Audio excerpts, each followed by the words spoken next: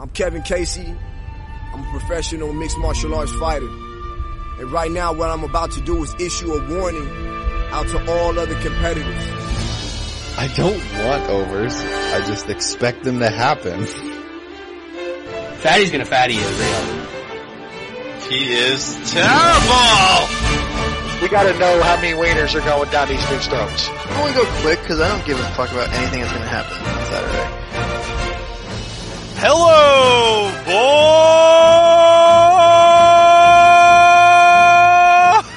You got me again, West. We're back for another edition of the MMA Analysis podcast. I think I was off last week, moving venues. I'm down by the beach, about a couple blocks from the Great Ocean. Changing it up for a little bit of a summer look. No Lance this week. Maybe. For better or worse. Probably. Yeah, probably. But we were joined by the other usual suspects, two Canadians. Say hello. We got strong beards going. Americans on this side, not so much facial hair. Must be a different thing. I finally shaved. That was nice of you. Spending all that time out in the sod. Can't have facial hair like that. I had to it's not going to be good. You're going to be... Especially when I've actually had to do some shit. Oh, shit. Putting the old man back to work. Yeah, it's not good. It's not good. Well, we're back, and we won a consensus bet. I don't show up, and the consensus wins. But Of course. it was a consensus winner. We all agreed. You let a agreed majority of Jews come up with a consensus, and it's going to be a winner, I tell you. Well, they're going to be very miserly. They're going to look Canadians. You're on the right track. Well, we know you're going to be looking for value. That's for sure. Exactly. All right. Before we get too much into the show, I just have to read this tweet that just popped up. It's not related to politics or any of that bullshit. All right. Spanish porn star. Oh, that's fantastic. Spanish porn star Nacho Vidal, who likes to advertise his aromatic candles shaped like male genitalia on Twitter, has been arrested on manslaughter charges following a man's death during a mystic ritual in which he inhaled psychedelic toad venom. That's not real. That's 2020. That's 2020 shit. Yeah, that's toad venom. That describes 2020 right now. Toad venom. He's gonna run that prison. That's all I'm saying. If he wants to, yeah. Oh, fuck. Man. Oh, wow. Yeah. 2020, baby. Going to be less movies, They're going to have to cast some other folk. We're safe though now. Jon Jones is on the job. Yeah. He's keeping the mean streets of Albuquerque safe. He's got the safety glasses on. Man, that pick is That's great. That's fantastic stuff. I keep having images of Jon Jones just sitting on the bang bus with that gear on, just sitting there waiting for the show. Hey, man, I'm ready. Next time he fucks up, he might end up in there with Nacho. I mean, I think he's hoping for something else, but it is what it is. His fiance loves to watch, and he does what he does. That's a thing. I love the second guy who took the paint can from in that very first video that he did. He's like, man, I wasn't doing anything. I didn't do anything. I always bring this paint can around with me. Yeah, right. It's what I do. I'm a balaclava and a paint can. This is 2020. No one does anything. There's all kinds of characters in old Albuquerque, New Mexico, Brad. Albuquerque definitely seems like a character kind of town, though. There's definitely no one's really from Albuquerque. You know what I mean? It's kind of like a place people sort of find at some point in their life. It's different. It's a cowboy town. It is. Sure. Yeah. But Never Jon, been there, not planning on going. So. Yeah, Jon. But Jon's keeping busy, trying to stay out of trouble, trying to get other people to stay out of trouble. I mean, okay. It beats the alternative for him. Does it though? What's the it depends. I mean, He's more entertaining the other way. It beats hit and runs. It beats hit and runs. Beats breaking people's arms. Yeah, I liked him a little better out the next day when he was helping kind of clean shit up and stuff like that. We don't need Vigilante Jones out there dressed up like a 1986 track star with the fucking goggles and that just feels like bad. That was a good look. That was a good look. Shea goggles, Yeah, he looked like he was ready to run the 100 hurdles and shit. Like, dude, just. I'm good with John trying to help clean up, but it kind of just. I don't know. In other John news, is he retired? What is he doing? He does not getting paid enough? He says he's done. He's digging his heels in.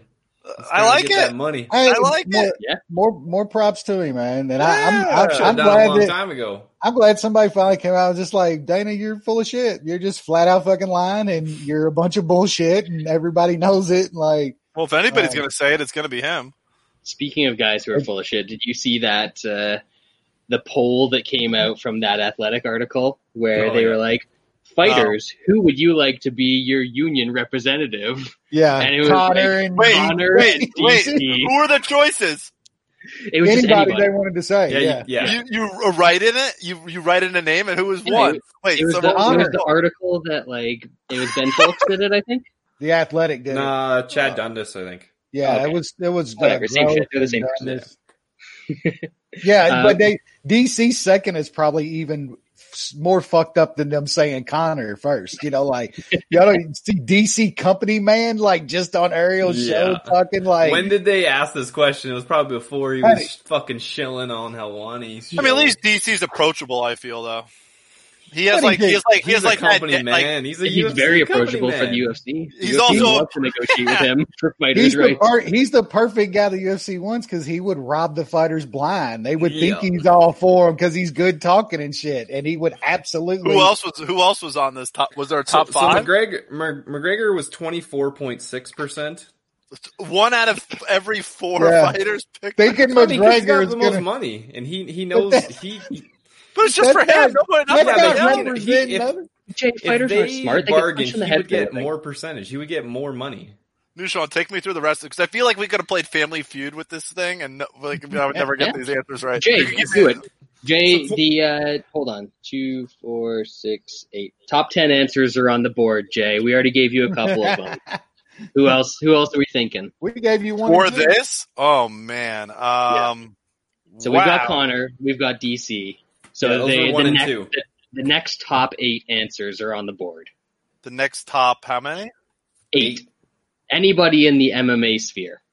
Yep. Doesn't have to be current UFC. You got a guess for us, Jay? Come on. Oh, Jay, did you die? Oh, Jay's frozen. He moved to the beach. Now he's got that beach internet. I asked him a question and just broke him. Stumped him. Absolutely broke him. Stumped him. Here he comes. Here he comes. There we go. Oh, that. I have to go. You got to move to the router. We got to move the router. Yeah. All right. So, Jay, when did you disappear? I only heard the 2. Okay. So the next top 8 answers are on the board. Family Feud style. What do we got? Oof. I can't play like Guess Who, right? So I can't say is there like It's doesn't have to be current UFC. Oh, obviously, really? Could be retired it's more skewed towards that, but could be retired. Is George St. Pierre on this list? He is the number 3 3 answer. Number 3. Yeah. Who else we got? Who else? Could there be more retired fighters? It's not fucking 20 questions here, Jay. Come on. Come on, Jay. Let's go. Just grilling you.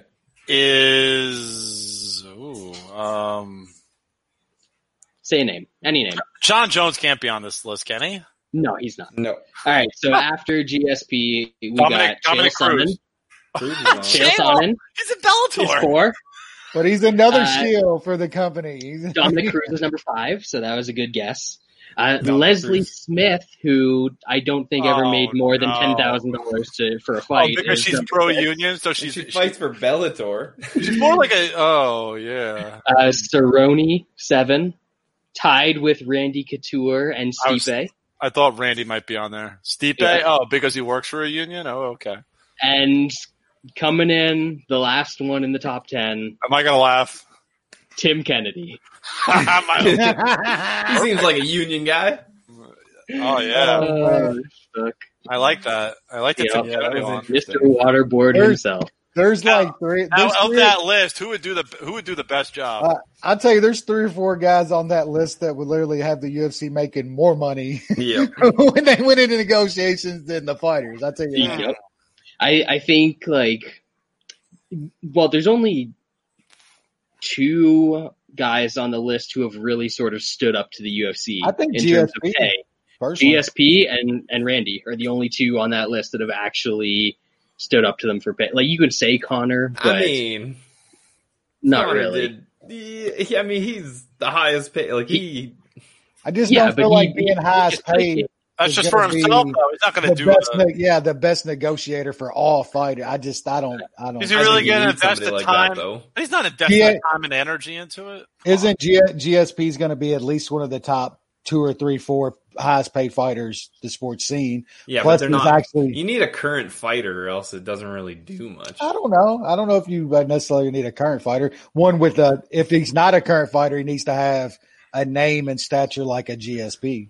I know. Yeah, the other sports don't use current athletes. They usually have retired athletes. It's usually like recently retired guys, though. Yeah. For like the NFL Player Association, it's like it was Troy Vincent for a long time. I just think in MMA you need somebody who's NBA had Derek Fisher, who that dude's he's a thing all of himself, but whatever. Yeah. But I think it has to be an active fighter. There's never going to be a fighters union for guys in the UFC. I mean, I think Dominic Cruz might be the smartest of those guys. The only time also employed by the UFC, so he works for them. Exactly. That's not that. If he wasn't employed by the UFC, he'd probably be the best choice in my opinion. But maybe there's not going to be any type of collective bargaining or the start of any of it until government intervention happens, and that's Dana's not letting anybody get close to any kind of unionization without government. And that'll happen no time soon with the people. And there's going to be the Ali brackets Abdelaziz Act for MMA. Oh man, that's coming with the heat already. That's good shit. He's the worst. He said it's pretty much already in place. I mean, it's already in place. Dave. Yeah, you'd have to get a new burner account. You just need a little amendment right there. You're good. Over under 3.5 burner accounts for Ali. Oh, way over. Way over. And the passwords that every single one, half of his fighters, they're all the same password. Yeah, all Keeps the same simple password. for him. 1111. Yeah, so they're all Habib makes me money or something. Jay, that's not right. That guy doesn't fight. So yeah, when he does, it happens. So. Magic happens. Let's talk about last week. Yeah, let's talk about last week. Card. Very quickly, because there was one good fight. Oh, come on. No, it was a pretty good one card. relevant fight. Relevant, but there's a couple. Not a lot, though. There's some good fights. There were some entertaining fights. There we go. There's just no name, so it doesn't matter. Like it doesn't. I made substance, but I mean, at least there was good fights. There could be worse. Augusto Sakai and Blagoy Ivanov. Yeah, that's fucking Bellator heavyweight reject. That's one of the worst. That was so bad. Yeah, of course. Yeah, that's one of the worst co-main events in a long time. And for everyone, I don't think any of our listeners complain that we shit on women's MMA because our listenership is actually pretty smart as far as MMA fans go. We shit on that as a co-main event too. So don't worry, we're fair. Yeah. Equality, baby. That's right. I mean, I would probably maybe enjoy it a little more and watch it a little more if it was all condensed into one spot. And somebody came up with that ideal not, that long ago. Oh, yeah. All women's MMA condensed in one spot where you had the last week's podcast on Fight Pass? Railed you usually like fighting in Mason temples. Freemason temples. I mean, I've been saying it for a while, but we all had, Yeah. The Mecca of women's MMA, Kansas City, Missouri. Damn right. Exactly. So you're from Kansas City. So it says, what is Kansas City known for? Well, we're known for steaks, barbecue, and women's Barbecue. MMA. Yeah. Wait a second. We've got that pretty cool industrial district. Yeah. It's anyway. All right, let's. So undercard. So Undercard, we had Chris Gutierrez beat Vince Morales by TKO via leg kicks. Okay. Fuck out of him. Mm-hmm. Casey Kenny took out our friend of MMA Analysis, Louis Smoka, submission. Tough loss for Smoka. Brandon Royval took out Tim Elliott. Arm triangle choke. Tim Elliott. Guy we like, Jamal Hill. No problems with Clifton Abreu. TKO, knees to the body and punches. Then at welterweight, Daniel Rodriguez, straight decision over Gabriel Green. And then at women's flyweight, Mook Agian did not mook in this fight. Destroyed the lesser Shevchenko. 30-25 across the board. Wolf City. Oof. Gutierrez by TKO wasn't a huge number or something? Like plus 600, something like that, plus 650. Jesus. Yeah, there was a couple big props that hit early. Me and Brad was tweeting about it, I think. Yep. Well, Kenny by sub was like 6 something too. Yep. And then Royval by sub was like 350. I got a bit of that. Yep. Didn't get the other two. Fuck. Royval rhymes with Vidal. Oh. No. Yeah, I thought Gutierrez looked pretty good, man. I don't know, how good he's gonna be, but a decent fighter. Smoka is just untrustable at this point, man. I don't see how you can.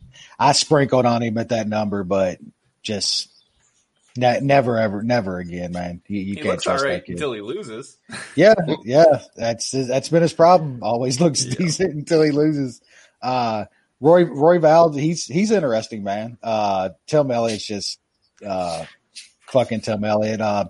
Jamal Hill at like minus 110 was the steal of the card. That was my favorite bet on the entire card. Abreu's just absolutely terrible. I like Hill, man.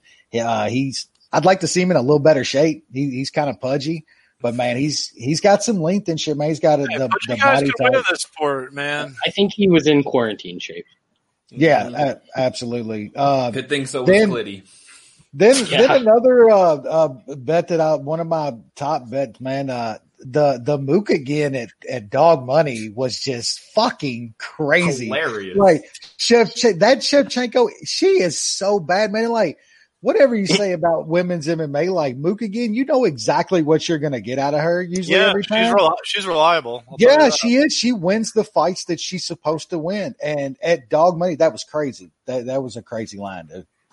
The talent gap. If it wasn't women's MMA, I would have bet a lot more. I would have too. I still haven't watched that fight. No, I didn't. Yeah, you don't have to. But I read that she had, it was a 30-25, you said, Jay? 30-25 on 3 scorecards, Yeah. So I read that she had like dominant position for like the entire first 2 rounds. That's how you get multiple rear naked chokes locked in, and she couldn't finish somebody that people were making fun of who didn't know like her ass from a hole in the ground. There was multiple times where she had a rear naked in and everything locked, the grip and everything, and still couldn't finish it. Multiple times. Multiple fucking times. Is there a larger skill gap between 2 siblings who've both contracted to the UFC ever than Shevchenko sisters? The Tamer brothers are pretty close. No. They're pretty close. They are pretty close. One is better than the other for sure. They're pretty close. You're talking about like one of the all-time great female fighters. Like half sisters, 3, right? Maybe top 2 ever. Half sisters, so that shit don't count. Oh, really? Yeah. You serious? Yeah, I think so. Yeah. I don't think they're full sisters. Oh, I didn't realize that. There's been some bad sibling pairings. I mean, the lows probably. Yeah, the Lozon. Yeah, Dan Lozon was really fucking bad. Like Dan Miller was okay. It wasn't as good as Jim, but Dan was okay. He was decent for a while. Guy. Yep. The Diaz brothers are both pretty good. I'm trying to think. No, they both suck, but they both suck equally. Well, the Malienko brothers, pretty big gap. Yeah, big gap. Especially once you get into like the real young one. Yeah. The Nogs both were pretty good. One was better than the other, but both. The Shamrocks aren't real brothers, but like Frank is like. Are they not? They're not either. And after reading that book, Ken's a piece of shit. Yeah. Oh really? Yeah. Oh, I didn't realize that. Yeah. Are you reading that book, Wes, or no? Yeah, I haven't got to get a lot. Just kind of get through a little of his childhood and shit, which is fucked up. But I haven't got through a lot of it yet. I've been busy. I'm up to like his first fight with Tito in the book. It's good. I just finished the chapter on Petey, my heart. Petey, my heart. Well, we'll talk about one of the brothers. Actually, both Burns brothers. One a little bit later and one much later. That's a pretty big different skill gap as well. Yeah, but, that's pretty big. Not as much as the Shevchenko sisters, though. Whoa. Sure. Anyway, his wife from KC. she got a laugh out of that's the home of women's MMA down there. And the Mason Temple, yeah. So main card, Mackenzie Dern's back with submissions. That's a good thing. Yeah, when we like Dern here on a fucking platter. Yeah, dude. Hannah Cyphers has negative fight IQ. That shit was terrible. She was like doing all right. I mean, it's like I'm beating the shit out of her. I get her down. Hey, fuck it, I'm gonna dive right into the only place I can lose. Trying to punch her on the ground from like full guard almost. Like, what are you doing? Just back away. Yep, that's all she had to do. Completely legitimate move in MMA 10 years ago, Sean. We keep saying this. It's just 10 years behind. About 10 years? Yeah. It might be more than a decade, Brad. Maybe like 15, 16 years at this point. That's fair. Yeah. So next fight, I kind of like both these guys, but clearly Roberts is. Weaver's a fraud, man. That guy is terrible. He's so bad. Terrible. Hear me, Wes. Hear me. I like him as I enjoy watching him. I think that he's he's an interesting character. Like, we need characters in this sport. I'm not saying they're that bad. Roberts, on the other hand, I think there's something there. This is a fucking beatdown.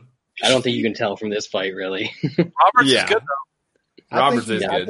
I think he's decent, but yeah, we got to see way different competition. But I think he's got some skills for sure. And then that body type again, man, just it's working in MMA. Those types, that length and shit is a problem in MMA. Yeah. Eventually, it's going to start happening that all these little bean poles, like Nushan, are just going to start getting ripped to the body. Dudes are just going to collapse their spines. Where more of the John Linekers of the world? Like, can we get some fucking little tree stumps throwing bungalows to the ribs? Like, come on. Absolutely. I mean, the featherweight champ is kind of like that. He's a short, stocky dude. Yeah, that's right. Yeah, not many of those in the champion class in the MMA. Not anymore. Yeah. Oh, this next fight was something. Billy, tell me about this one. I didn't see it, but I heard a lot of people talking about it. Billy Quarantillo takes a decision over Spike Carlisle. A lot of people seem to like this Spike character, but Quarantillo gets the job. 29-28 across the board. Give me the Billy Q money. Yep. Man, I mean, it was. Look, you had to know going in that he was going to have to weather some shit and hope old boy gassed out. But man, he fucking was landing some shit in the first round that had me fucking puckered. Like, I didn't think he was having to weather shit like that. And then like Spike didn't go away. Like that motherfucker, for sure. Even in the third when he looked completely fucking fucked, he would have these spurts. Like Billy would get him down and that motherfucker would spurt and reverse him and be on top. But then he just wasn't doing anything, like he could get out and reverse, but then he was just laying there and shit. I'm not sure he landed a punch in the third round. But that was a fun fight. I like Billy Q too, man. He's got a lot of things to work on. Don't get me wrong, but he's a little too old, I think. But how old is he? I thought he was like 30, 31. Yeah, he might be. I thought he was like late 20s, wasn't he? Still older, but you can still get going. Oh, laundry's done, Jay. You gotta do it. Quarantio is 31. Ooh, yeah, he's not that young. Oh, man, I don't know. It just depends on how much you've been through up to that 31 spot, I guess. But our boy Derek just brought up the Overeem brothers in comparison to the Shevchenko sisters, and Derek Valentin Overeem is a fucking king. He wrecked some guys back in the day, man. Yeah. He was a madman, but that's right. And some of the like bar fight stories between him and Alistair, he whooped some ass. Yeah, I think he had a license. Yeah, the Shevchenko, she's not Roadhouse in any The one that you think is the younger Shevchenko, but she's actually the older Shevchenko. Sucks. We're just gonna put it now. That is the biggest skill gap of siblings of all time. We're gonna. Unless like BSP has a younger brother. Yeah. Co-main, I guess it's co-main event time. No, co-main. Yeah, co-main. Augusto Sakai and Blagoy Ivanov. Split decision? I didn't see it. Thank God I didn't see it. I feel like I didn't. That was a good 15 minutes. Oh man, I could have done anything better in my life. It would have been better. My dude with 2 belly buttons got robbed. Just saying. Oh, I don't know. Cage grabbed in the back. He's going to win. Now look. If they take, he should have had a point taken. Absolutely. That fight could have. Whoever side you picked or had money on, you probably thought got the fight, but that should have been a point. And I bet fucking Sakai. That was some of the worst shit I've fucking seen, man.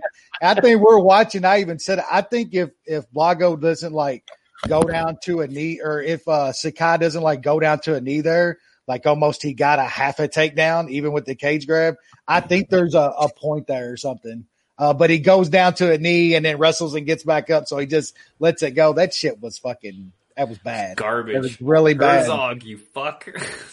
I figured after seeing how like much weight he put on that fence that Trump was going to contact the UFC to build that wall outside of the White House. No way you're pulling that down. Holy shit. Fuck. We'll have the biggest, beautiful cage that you've ever seen. It's just simply wonderful. Yeah. A cage of likes that's never been seen before. I've never been seen before. It's amazing. Terrible fight. Fucking terrible. Let's not talk. But we all knew it was going to be terrible. Yes. It's like an Arlovsky fight in 2020. You know it's not going to be good. You just know. Can we bet on that? I mean, at some point in our lives, like, is this fight going to be entertaining? Getting murdered by someone. Are there going to be more or less viewers at the end of this fight than at the start? That seems like the easiest bet. And like, yeah, we could bet on is this fight going to be interesting. Yeah, we'd be rich, all of us, collectively. We wouldn't have to work again. Main event. This is where the consensus bet came in on the underdog, Gilbert Burns. 50-45, 50-44, 50-44. Who thought that Gilbert Burns was going to drop Tyron Woodley in the opening round and then just win the rest of the fight? That was a little different than I thought it was going to play out, but the result was the same. I didn't think he was going to do it that early, but damn, like that guy's he's something. He's good. I'm sold. That was it for me. I'm sold now on Burns, and I know it's still Are you like, number one contender sold. I mean, he's not better than I think even Cody at this point, probably, but I mean, he could beat all of those guys right there. Like, I think he's that good now. It is like Woodley a little down, of course, but man, that was just an amazing performance to handle him like that. Like, come on, that's still impressive. Whatever Woodley it is, like in that fight, he was typical Woodley. Like, he actually tried to throw some shit. He didn't just stand there. He went for it, and it just didn't matter. Gilbert Burns was a better striker, a faster striker, and then he's a different problem for everybody else in that division, because like you've got guys like Masvidal and whatever that are good strikers, but you can take them down, and he beats Masvidal. Yeah, you don't have to worry about Masvidal if you're on top of him, which, you know, Usman's going to be there, Covington's going to be there, like all these guys are going to end up there. You got to worry if you take Gilbert Burns down and you're on top of him. And not because he's going to sub you from his back, but he's going to be able to sweep you. He's going to be able to get back up. He's going to be able to do a whole bunch of things to you from make it work. Definitely make it work. That's why I say he could beat any one of those guys. He could absolutely be. He's a championship contender now. I mean, it's not crazy. It's not crazy to say that his hands are better than Usman's and Kobe's at this point. Like, straight up, I think Burns is a better all around striker than Kobe is. Like, straight up, like Kobe's not the kickboxer that Gilbert Burns is at this point. And what other we was talking about that night, like, there's only a few guys. I liken it to Pedro Munoz, me personally, that world-class level BJJ guys, and Burns is even a level above Munoz, that have hands like that, man. Do Bronx has gotten his pretty fucking good, but watching those BJJ champions like that, man, become the kickboxers they are is pretty incredible. Yeah. Yeah, that was an impressive performance. So that the athletic question, they asked about drug testing and shit, and they were talking about that. So one anonymously said that guys are going over to Thailand and shit and places to train now. That's like a code for going and juicing. That's what fighters think, because they don't get tested as much over there. Well, it kind of makes sense. These are probably farther away. Especially during the pandemic. And guess who moved his camp over there before that fight? Woodley went over and trained with Mike. Woodley went over and trained at AKA Thailand with Mike Swick for that entire card. So Woodley went for it. Woodley, quote unquote, he went all in for that fight. Absolutely. And still got he just never evolved, man. And with his athleticism, it gets him pretty far. But if you don't evolve your striking game, he's just way too. He's way too. He's the same guy that he's the same guy. He's the same guy he's always been. He's the same guy Nate went fucking Jean-Claude Van Damme combos on and shit. Like, straight up, he's the same guy. Yeah. Actually, he's not the same guy he's always been. He started out as just like a boring top position wrestler. Yeah. And then he found out that he could throw a right hand and was fast and had some power. And that was it. That's who he's been for the rest of his career. He kind of wishes that he was Yoel Romero, but he doesn't. Like, Romero has like all sorts of other strikes that he throws with wacky angles. Like, Woodley's just got the right hand and then the wrestling. So, and I'd actually listen to a Yoel Romero rap album too. So there it is. rapping in Cuban or broken English. Give me some of that reggaeton, baby, or broken English. I'd listen to either one of them. Could be best telling. Oh, so where do we think Woodley goes from here? Not far. One FC. I mean, I honestly think he should just fucking retire. I mean, I don't know what you do with him, because like he never fight anyway. You can't. Are you going to give him to like guys trying to break into 8, 9, 10 and shit? But then he could like get scared and start wrestling guys again and running contenders. You know, he's in a bad spot, I think. Yeah, it really depends on how much they have to pay him now. Like, I didn't even look at the payouts for this, but if he's a guy making like $100,000 a fight, he does. Or 100, way more. He is. Yeah, it was like he didn't get a win. He didn't get his win bonus is big. Yeah, his show is 150 and his win was another 50. Yeah. Yeah. So if I'm him and he's facing some like outside of the top 10 guy, wrestle him. I mean, wouldn't the Lawler fight make sense now? Rematch? I don't even know what Lawler's doing. I mean, They were supposed to do it a while ago, weren't they? And it just never happened. I feel like that works all right, though. Yeah, I guess Luke. I was thinking about Luke. I feel like that's a dude that he just wrestles against. But Luke versus Neil. Screw Woodley in there. Just do Luke versus Neil. That'll be bad shit. Yeah, but nobody knows who either of those guys is. That's the problem. Yeah, I don't know. No one really wants to see Woodley fight. Let's be honest here. He never fights, and the fights he's in is usually boring unless he's. Really. The problem is that if you really look back 5, 6, 7 years at guys who were champions for like more than one fight, and then what they do after they lose the belt, it's probably like it's like falling off a cliff, right? For the most part. Yeah, Woodley's going nowhere. There's not a lot of times you come back. Come back from that, and take that belt back, and it's a lot of times it's not even like all physical either. A lot of that's mental with champions, man. You see it a lot in boxing. Yeah. You get to that pinnacle and you get beat, and then mentally you lose that invincibility, and you're always questioning yourself.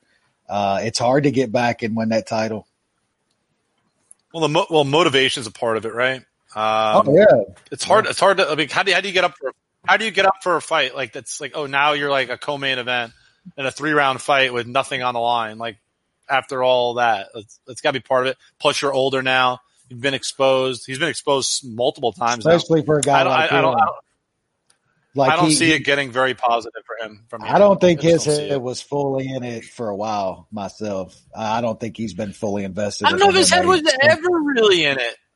Yeah. I think it's fair to say he never really loved MMA.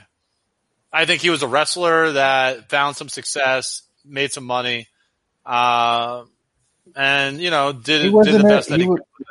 He was a wrestler kind of sport guy. He was never a quote unquote fighter. I don't think so. I think that's fair. I don't think he's what I would call a fighter.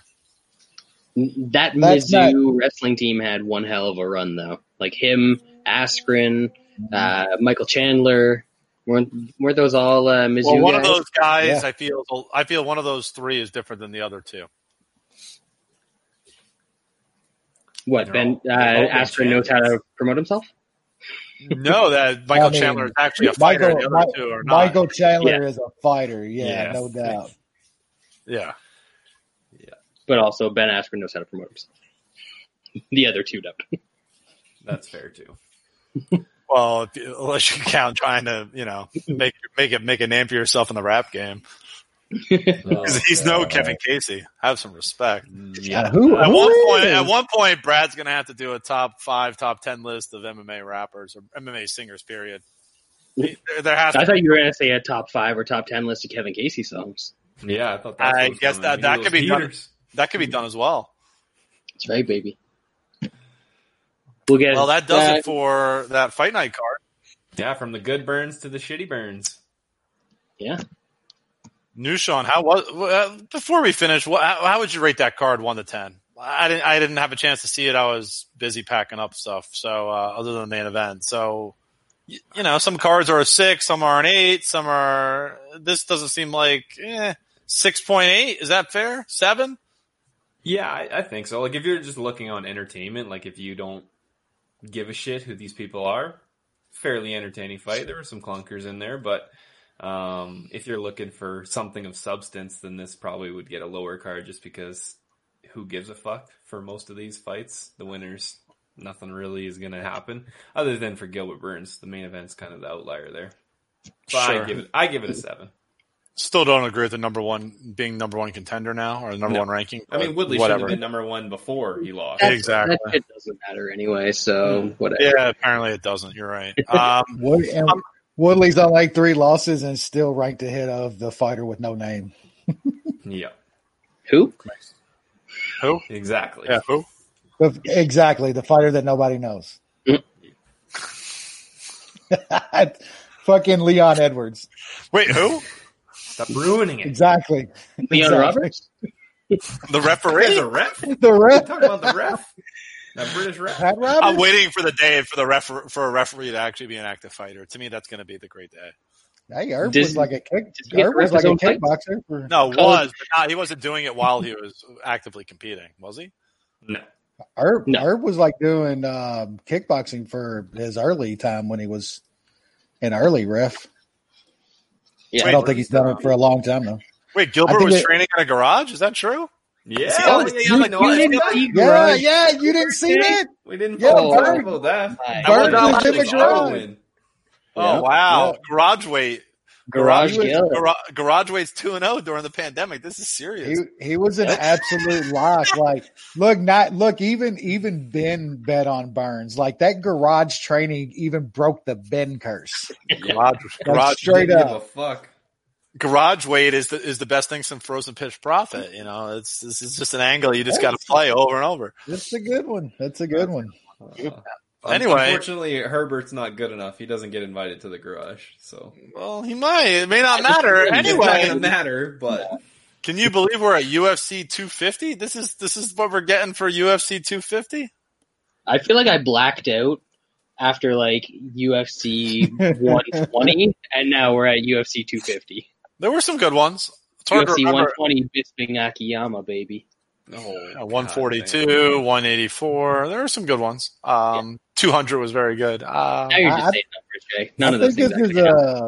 I think this is a decent card, but man, for a pay-per-view, Jesus fucking Christ. Yeah, I like the card. I think it's a pretty good card on paper. It just doesn't have big names. It needs a main event. Yeah. That's what we've always said. There are some really good fights on the main card. It's a really good card if you know what you're watching. Yeah, that's true. Actually, I would say, aside from the main event, it's a great main card. Yeah, but like the prelims, they're fine. There's some good fights, but like they needed Nunes. They needed Nunes as the and a decent main event on it. Are we 100% sure Herbert Burns is not part of the garage weight team? It didn't seem like I figured I didn't see him. Not sure it's going to matter. The following week after Gil, they would have shown him in there because they had like Gil's kids in there. They got the whole family in there, but Herbert nowhere to be found. I'm just saying. Not sure it matters. He's facing Evan Dunham in the opening fight of UFC 250 on Fight Pass. Evan Dunham, Herbert Burns, catch weight 150 pounds. Burns fought a few weeks ago? How long ago was that? No, he fought January 20th. Really? It was that long ago? He beat up fucking Nate crazy. Nate the Train. I thought he submitted somebody. No, he need fucking Nate Landwehr. Yeah.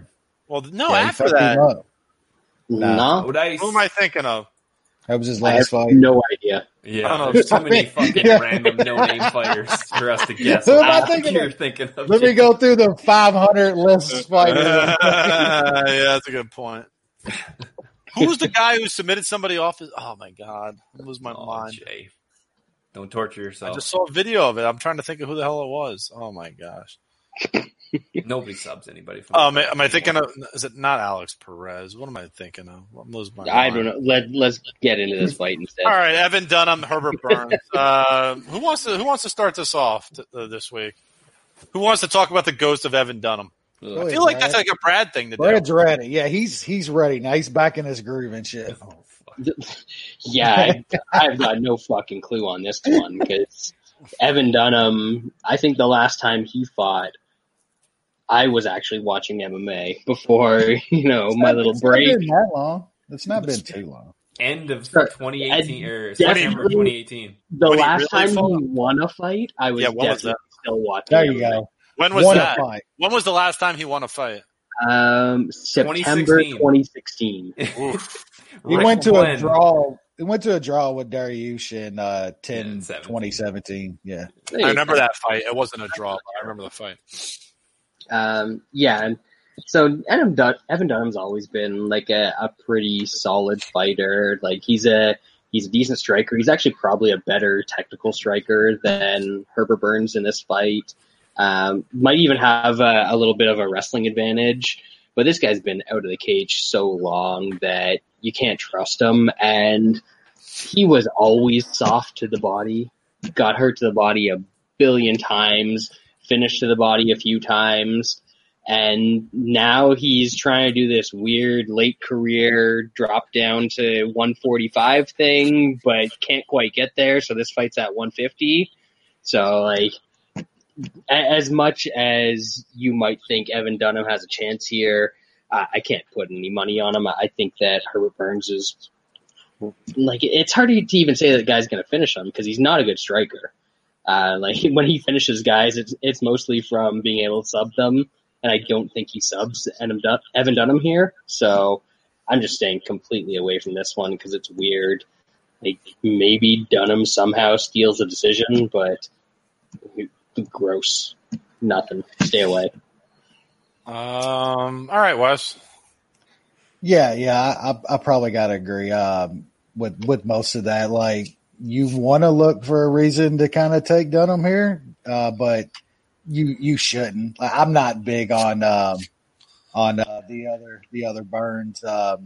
Like Brad got it right, man. I don't see him like submitting Dunham, but Dunham's flaws and body shots. He's not a great striker, man. If I'd maybe seen Dunham in a fight before this or even making 145, I might even think about it, but you can't touch him here, even at that dog money. Taking this fight and can't even make the weight 150. Yeah, it's probably going to be a sloppy decision win for Burns. You definitely don't want to touch somebody for it to be sloppy. So, New Sean, give me your thoughts. I wanted to fade Herbert Burns in his next fight after the Landwehr knockout, but this just ain't it. I kind of hope he just destroys Evan Dunham and then he gets hyped up even more. Little fade plan. Yeah, because classic fade plan. I just don't think he's that good. He is. Although before Dunham's break here, he lost his last two fights by knee. And Herbert Burns won the last one by knee, so Dunham's probably going to get kneed here. Yeah. Dunham's so weak to the body. He probably gets dropped from a body shot, maybe a knee. So I'll pick Herbert Burns. I really wanted to fade him, but can't do it here. I have Burns a D+, Dunham a D. I mean, Dunham turns 39 later this year. He hasn't been that active. He's very susceptible to damage. He was at one point a pretty complete fighter, like in terms of his skill set. I mean, I don't think he's really, really poor at anything except maybe like just defensive, just taking strikes at this point. But Burns is younger. Burns is like is extremely good at jiu-jitsu, submission game. Dunham tough to submit, but I could see Burns dominating position on the mat, using his strength over Dunham to win the fight. I think there's like, it's Evan Dunham. I want to play him at like plus 230 or something. I think that's fool's gold.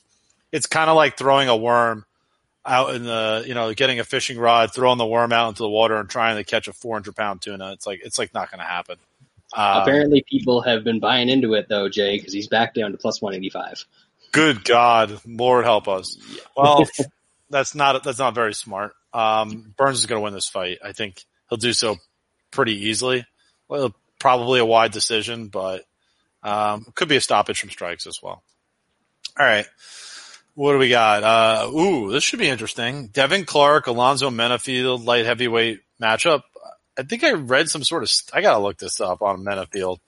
Hold on a second. He's got a big cock, Jay. That you're talking about, Jay? Yeah, is that what it is? He hasn't. It's 32 seconds of round 2.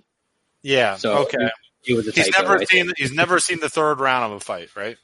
Yeah, all right. I thought it was something about 10 inches, but I guess and he's got a monster piece. Yeah, I can't confirm or deny that. I don't know if he's Tito or Tiger level or Nagano level. So we'll leave that to Wes. He's the expert in that space. Nobody is. You just named like the Mount Rushmore of fucking pieces. That's going to be another bit at one point. We're going to have a Mount Rushmore of Hog. Mount Hogmore. You just named 3, so I mean, yeah, we need one more. Is it just the MMA Mount Rushmore, or is it all sports? All I don't know. It's just the game. I don't know. Luke Rockhold might be up there too. If you're going all sports, you gotta throw my boy Serge Ibaka up there for sure. Oh yeah.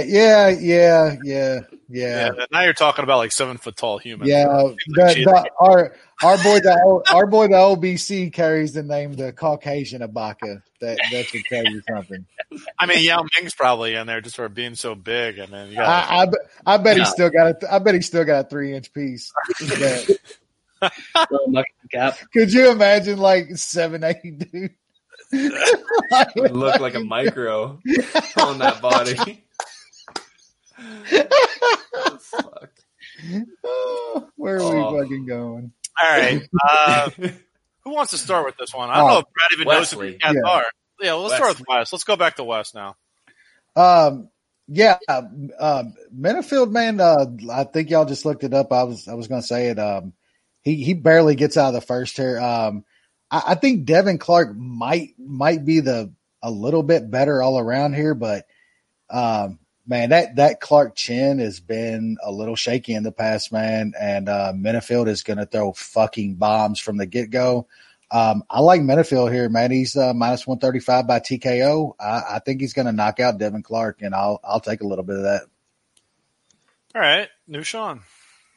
Yeah, I'm picking Minifield, but I don't feel comfortable laying that just because if Devin Clark does survive, he gets a shit ton of takedowns, and Minifield, I mean, he has decent takedown like stats, but he hasn't faced any kind of a wrestler either in the UFC anyway.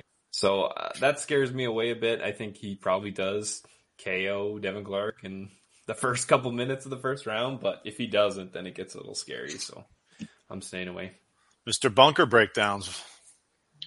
Jay, I actually do know who both of these guys are, so there's that. Because Clark's been in the UFC for a while, and he has never beaten anybody good.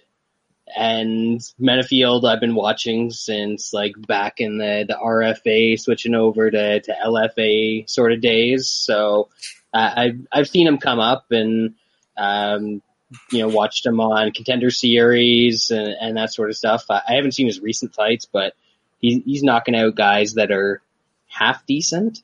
And Clark is just a dude that's never impressed me. He leaves his chin hanging out there, and he's facing a guy that if you leave your chin hanging out there, yeah, he should probably be a middleweight, but Clark should probably be a middleweight too. And I don't think he's going to have much of an advantage here in terms of size, physicality, that sort of stuff. So I think that Menifield's going to catch him and get the job done here. I think his record of not going into the third round is going to continue in this one. But it's kind of difficult to find a bet here.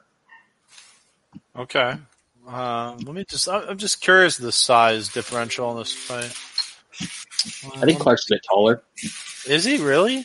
About 6 inches. Yeah. 6 foot, 76 inch ridge. Yeah. To Clark. Clark always seems shorter to me than that. Yeah. 6 foot, well, 75. like I said, Clark used to fight at middleweight, and then he moved up to light heavyweight. And really, Menifield, he's had a bunch of light heavyweight fights where he's weighed in way under the limit. So both these guys are, if they want to be top fighters, they're middleweights. But they're fighting at light heavyweight. So I don't think there's any difference there. Nice. Oh, shit. Uh-oh. The Florida Wild's are shaking up again. Jay's on the move. So Jay is going to give Alonzo Menifield a C and Devin Clark a D+. That sounds about right. That's my prediction for his grades. He is also going to pick Alonzo Menifield by TKO. I give his beach internet an F. Moving up to a real fight, baby. Except why the fuck is this buried on the prelims the way it is?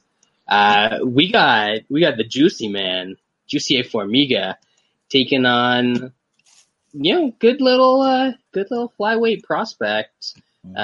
Busy fighter, still relatively young, Alex Perez. This is going to be a good one. Wes, we'll start with you. Yeah, I think coming out of this fight, we'll know a lot more about Alex Perez. I'm fairly high on him at this point. I think this is the perfect matchup for him at this point in his career. I think Juicy is on the back end, man. 38 years old at this weight class is getting close to the end of it. To be competitive in this division, you usually slow down way too much. The whole thing here is Perez keeping it on the feet, man. He keeps it on the feet here. I think he can out kickbox Juicy. If this gets to the mat consistently, then he's going to have to survive. I think Perez keeps this up here. I'm pretty big on betting these younger up-and-coming prospects that I think are pretty decent against aging vets. And I've been on. There he is. Battery issues. What are batteries different in Florida too? Florida, yeah. But finish up. Yeah, I know. Finish up, Wes. Yeah. So, I think at this point, man, I've been on Juicy a lot of times over the past years, man. Like I said, just when guys get this age in this division, it's going to be really hard to beat younger prospects like this. So I like Perez. It's just going to be a regular bet, nothing big. But yeah, I'm going to take the younger prospect that I think is or could be pretty damn good. So yeah, Perez for me. Sean. I'll put just a small 1 unit play on Formiga here. It's kind of a show me bet. I got him at plus 122. Alex Perez, if you look at the strength of competition that he's faced in the UFC, it's pretty fucking terrible. He's done what he's had to do in there, right? I mean, he's finishing these guys are looking pretty dominant. When he took that step up against Benavidez, obviously that didn't end too well. But Shelton and Shorty Torres is pretty good wins, I think. Man, he's lost a bunch. Torres is good. Shelton, I don't think that's anywhere near. Torres might have well been an atom weight though. This is absolutely his hardest competition. Don't get me wrong. Well, yeah, and I mean Formiga, he's definitely. I mean, his last two fights, that was a pretty tough fight against Brandon Moreno. But and they may have won that fight. It was just over a year ago. He beat Figueiredo. Could he do that to Perez? Take him down and get control? I think he can.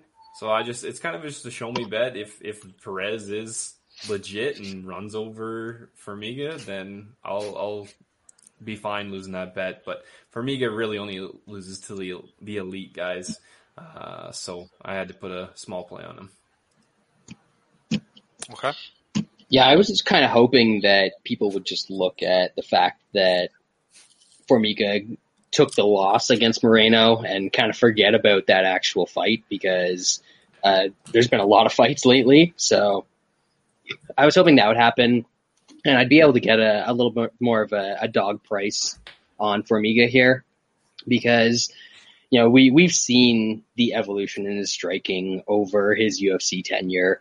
And obviously the guy is still, top 5 in the world in terms of taking people's back and holding on to it. So I just find that in these flyweight fights that there's always scrambles. Regardless of if it's two strikers, there just always ends up being scrambles in this fight. And I think Juicy's going to win those scrambles, either end up on top. And when he's on top, the strategy for guys is to roll to your knees and try and get back to your feet as quick as possible. And when you do that against him, he's going to take your back. And once he's got your back, he's got your back for the round. So I think that the striking is going to be competitive in here. There's probably a little edge to Perez there, but as soon as this hits the mat in any way, shape, or form, I got to give it to Juicy. So even now that it's down at basically even money for him, I might put a little bet on him, but I think that he's going to pull out the victory here. I'm just hoping that the line goes back up a little bit because I know that there's lots of people that are siding with Wes here, and I do think that Perez is a very good flyweight. I just don't think that he's quite on this level at this point. Look, I will say one thing. Even if you think that Juicy won that fight against Moreno, which I do, I bet Juicy in that fight, he did not look like the regular Juicy when they was on the mat scrambling. Like he couldn't do what he usually does to Brandon fucking Moreno on the mat. So Moreno is long though for a flyweight. I think Perez is better on the mat though at this point. Like his last win, however you think about Espino, he was a decent wrestler and Perez just absolutely mauled him. I'm not sure Juicy's even not lost a little bit of that speed and scrambling on the mat from watching the Moreno fight, because he didn't look like the same Juicy on the mat against Brandon Moreno. Now that Perez is a different opponent and stuff. And I will say Moreno's like improved incredibly since he came back to the UFC. So maybe Moreno just was a tougher out than Perez would be, but it's a good fight. He's got his quarantine legs under him now, though. He's ready. Yeah. He's used to this environment. I can't fault somebody for taking plus money on Juicy, man. I've bet him so many times. I'm just a believer in Perez. So yeah, it's a good fight. Good measuring stick for Perez. Okay, I got Formiga B-, Perez C+. This should be a competitive fight. Formiga's for a long time been one of the top guys in this weight class. Really, just kind of one level below the championship caliber. Perez has been on the come up, has looked pretty impressive, but this is certainly his toughest test. Formiga's getting older. That certainly is a worry for me, and that's one of the reasons I won't be betting this fight, despite believing that he should be favored here. I just wonder if Perez really is up to snuff, if he can handle the kind of the grappling transitions that Formiga really is. Been just kind of an excellent fighter, just excellent ability in that regard. So again, Wes is right. Good measuring stick. Let's see what happens. That's just the reality of it. All right. Moving up to the prelims, we got Charles Byrd taking on something called Maki Patolo. That's not a real fighter, is it? It's a sushi dish. Oh, nice. What is it? I don't know. Maki Patolo. What kind of know what any sushi dish is? Jay, come on. Yeah, we're cultured down here, Brad. We actually can get our own fish. I figured the oceans are frozen. The water, the fresh water is frozen up in Canada. You can't get anything. Man, I'm all about the lake trout. Oh, frozen lake trout, like grumpy old men style. Jay, you've obviously never been ice fishing. Come on. Of course I haven't. We don't have iced water where we are. You Wes, you even know what? Wes, have you ever seen iced over lake before, or like that you can go fishing? You ever seen me fishing ice lake? Not that is hilarious to think. You're not doing ice fishing down here, but I mean, my grandparents, Jack Lemmon and Walter Matthau, are good at it. That's all I know. Oh fuck! Good shit. Yeah. All right. I don't know what to say. Wes, do you know anything about Maki Patolo? Man, look, I don't know, man. He looked okay on his Contender Series fight, but you go over there, and I don't care if it's in Australia, New Zealand, or wherever the fuck you get beat by Caleb fucking Potter. I don't know, man. Charles Byrd that guy's got the look and shit, but I don't think he's good. But there's no way I can play either one of these guys. I really don't even know who to pick yet. So it'd probably flip a coin or take the dog in Toutmaster. Absolutely no bet here. All right. He's got no bet. Nushan, do you have a bet?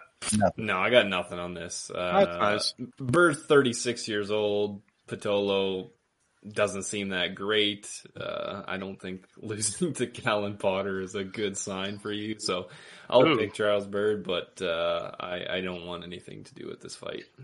All right, Bradford.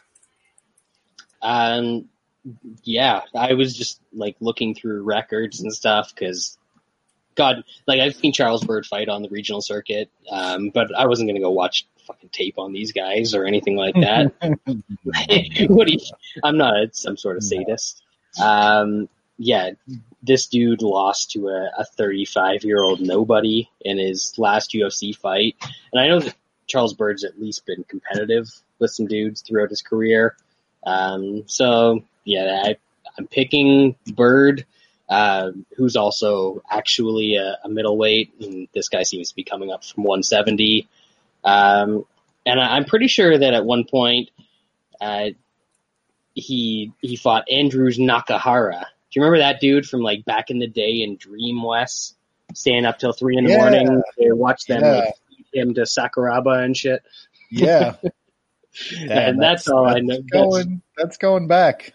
That's the most I know about this dude. So I'm not betting this, but it seems like Charles Bird should win, but he lost a bunch of fights on the regional circuit. He should have won too. So no trust. What is that picture on Nushan's wall? Family matters, baby. No, that's no, it's not. I like how we all lean into our screens. Is that The Office or Seinfeld? I thought it was at first. I thought it was Friends. I'm like, there's too many people. No, his girl drew that. I can't remember who he said it was though. Nushan, what is that? What is that picture on your wall? Isn't that Seinfeld or The Office? Yeah, bring that over here. 70s show. That's 70s show. So do crafts, not drugs. Right. My girlfriend made that. That's fucking solid.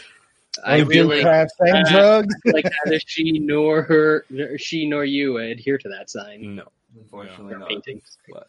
But, Charles Bird D+, Mackie Patolo D. Rates for these guys, Jay. Come on.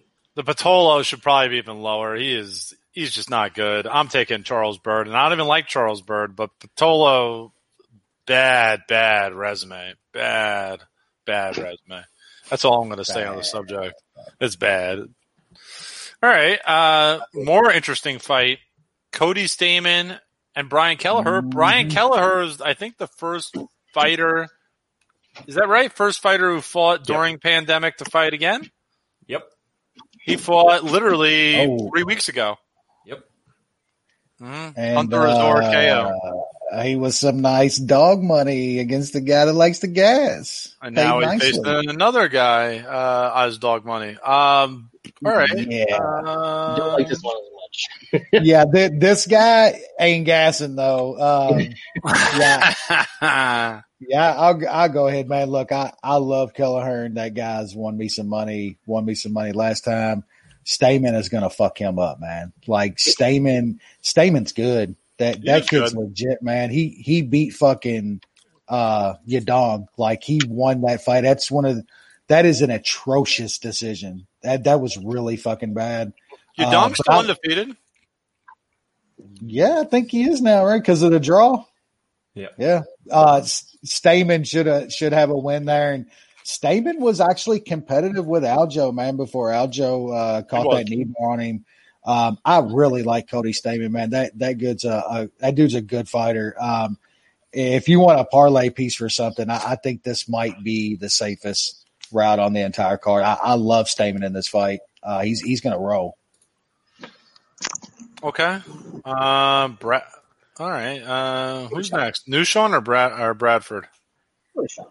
Nushan. Yeah, I think Stamann wins this fight more often than not. I think he's just a better overall skilled fighter. The one problem he has is he doesn't finish anybody. Brad is just floating. He's hunting for ghosts. Poltergeist. Turk's gonna bite his ass. Do it, Turk. Do it. Sick him.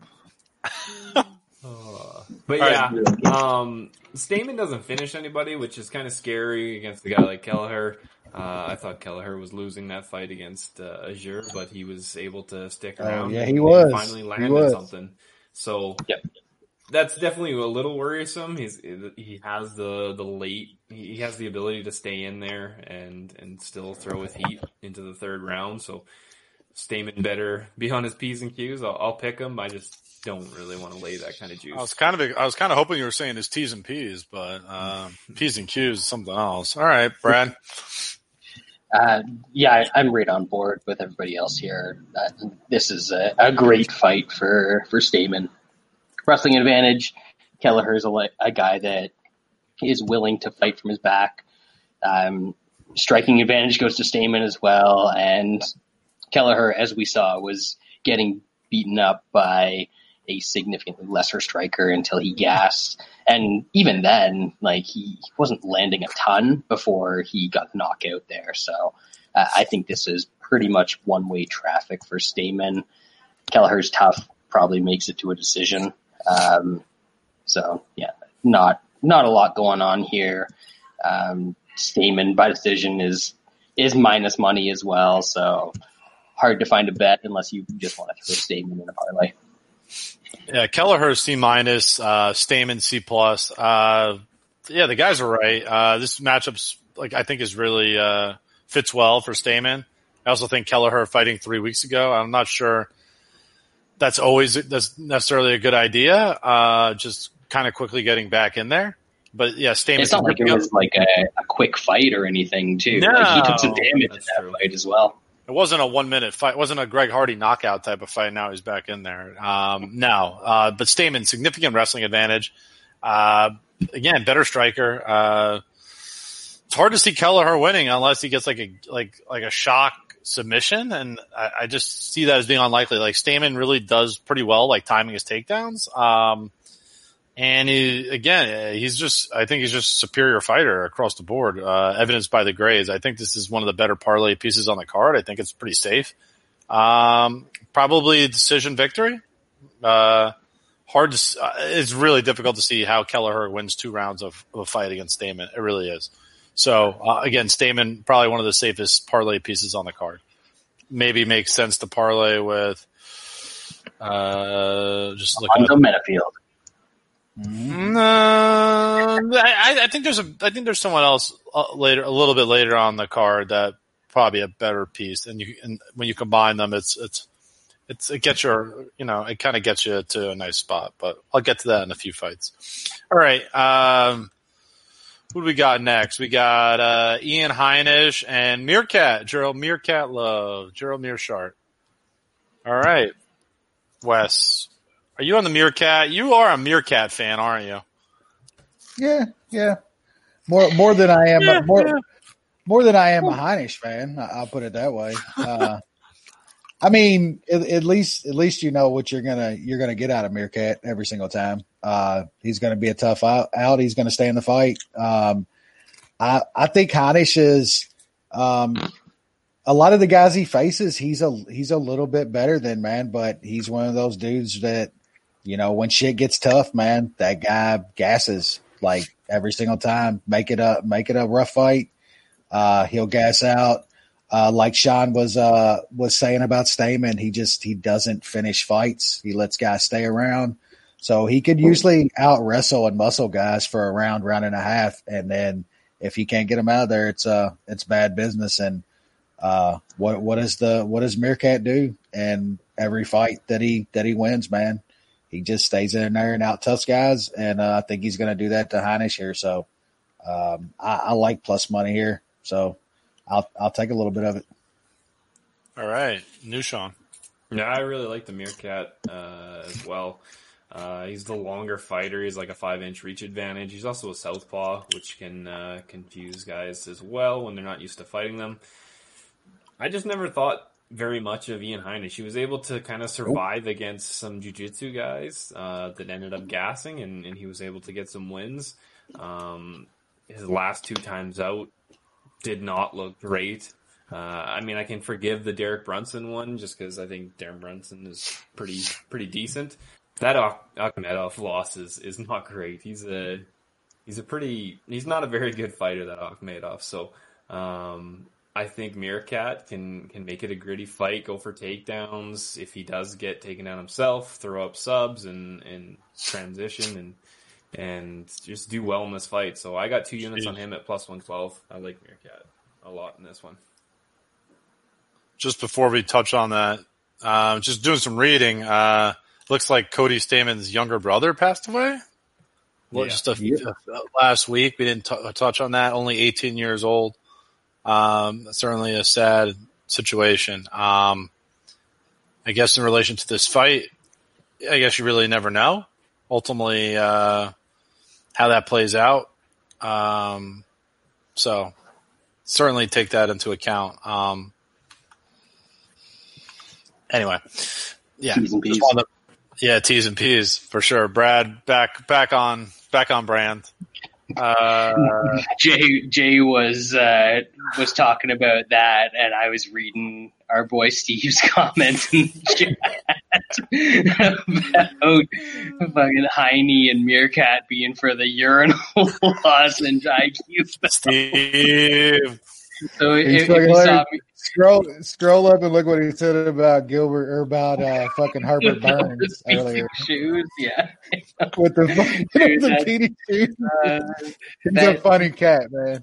Me and him were having some fun in your post-fight chat on the weekend too. Yeah. Steve's a good guy.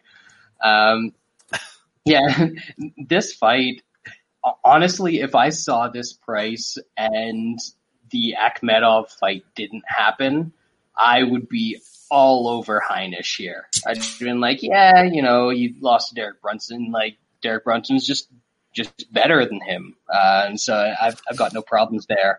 But that's a bit of a troubling fight. But man, it's tough though, because he's not a dude that gets finished. He'll gas and he'll start to give away fights. But Meerkat's not the type of guy that really wins fights. He loses fights and then he wins moments. Yeah. But he's good when he wins those moments at finding openings and actually finishing the fight, which not a lot of guys are great at doing these days. So this one I'm really torn on.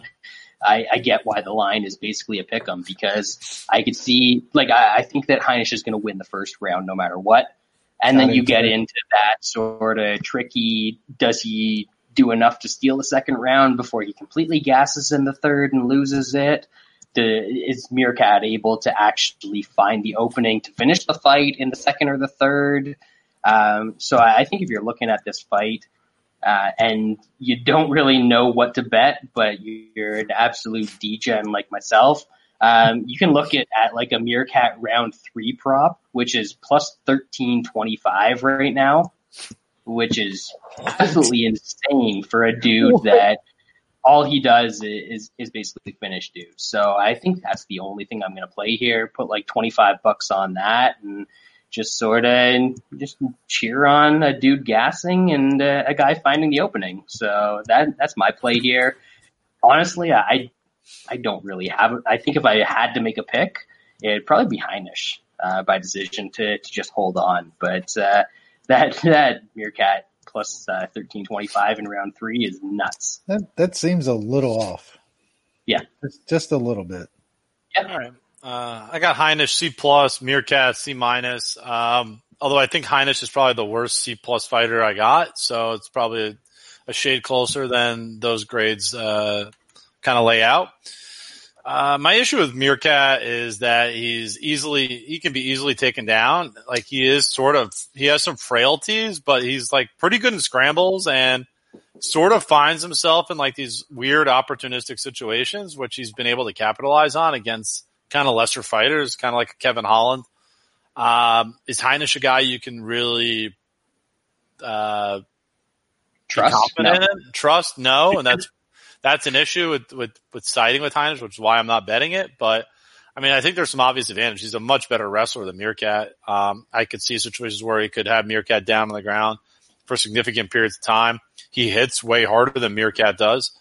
But I mean, again, Meerkat has shown that he's capable of winning scrambles and finding opportunities, and he has shown he can finish fights. So, is definitely not a guy you like to bet against. So why do it? So, that's exactly what I'm going to do. I'm not going to bet it. I'm going to sit back, watch, pick Heinisch, and we'll see what happens. Play a crazy prop with me, Jay. Do it. What's up? Play a crazy prop with me. Do it. Think about it. Alice Caceres, Blue Friedler versus Chase Hooper. Hooper Scooper. Go ahead, John. This line is fucking ballooned. Holy shit. I got Hooper at -110. I just played it for wow. a minute. Great price. Yeah, it is. I just looked, and it is now -1. What the hell is it? Might have been 200 earlier. -175 is the lowest that I see anywhere. Yeah, that's kind of That's a lot. That's pretty high. That's deserved. That's a little out of the range, though, I think. Yeah, I definitely wouldn't bet him at this price. This is kind of just a small play. Caceres likes to get subbed, and Hooper's pretty damn good on the ground. I was pretty surprised by Caceres winning his last fight. I thought Peterson was better than him at this point, and he easily won that fight. So Bruce Leroy is kind of just a crapshoot how he's going to show up that day, but I think Hooper's pretty decent, and he's young and is probably making pretty big strides. So I at that price, I had to take him. So, but I would not touch it -185 or whatever the fuck it is now. Brad or Wes rather. Yeah, at around even money or something like that, I'd have probably taken a little shot on Hooper. The line going up, I mean, it's going into the category that seeing Caceres' last fight is making me consider taking a little bit of Caceres if it keeps going up, just because I did bet Steve Peterson that fight, and Caceres is usually a head case, like Sean said. You don't know what you're gonna get, but he looked pretty fucking good in that fight. I think that version of Caceres is a tough fight for Hooper.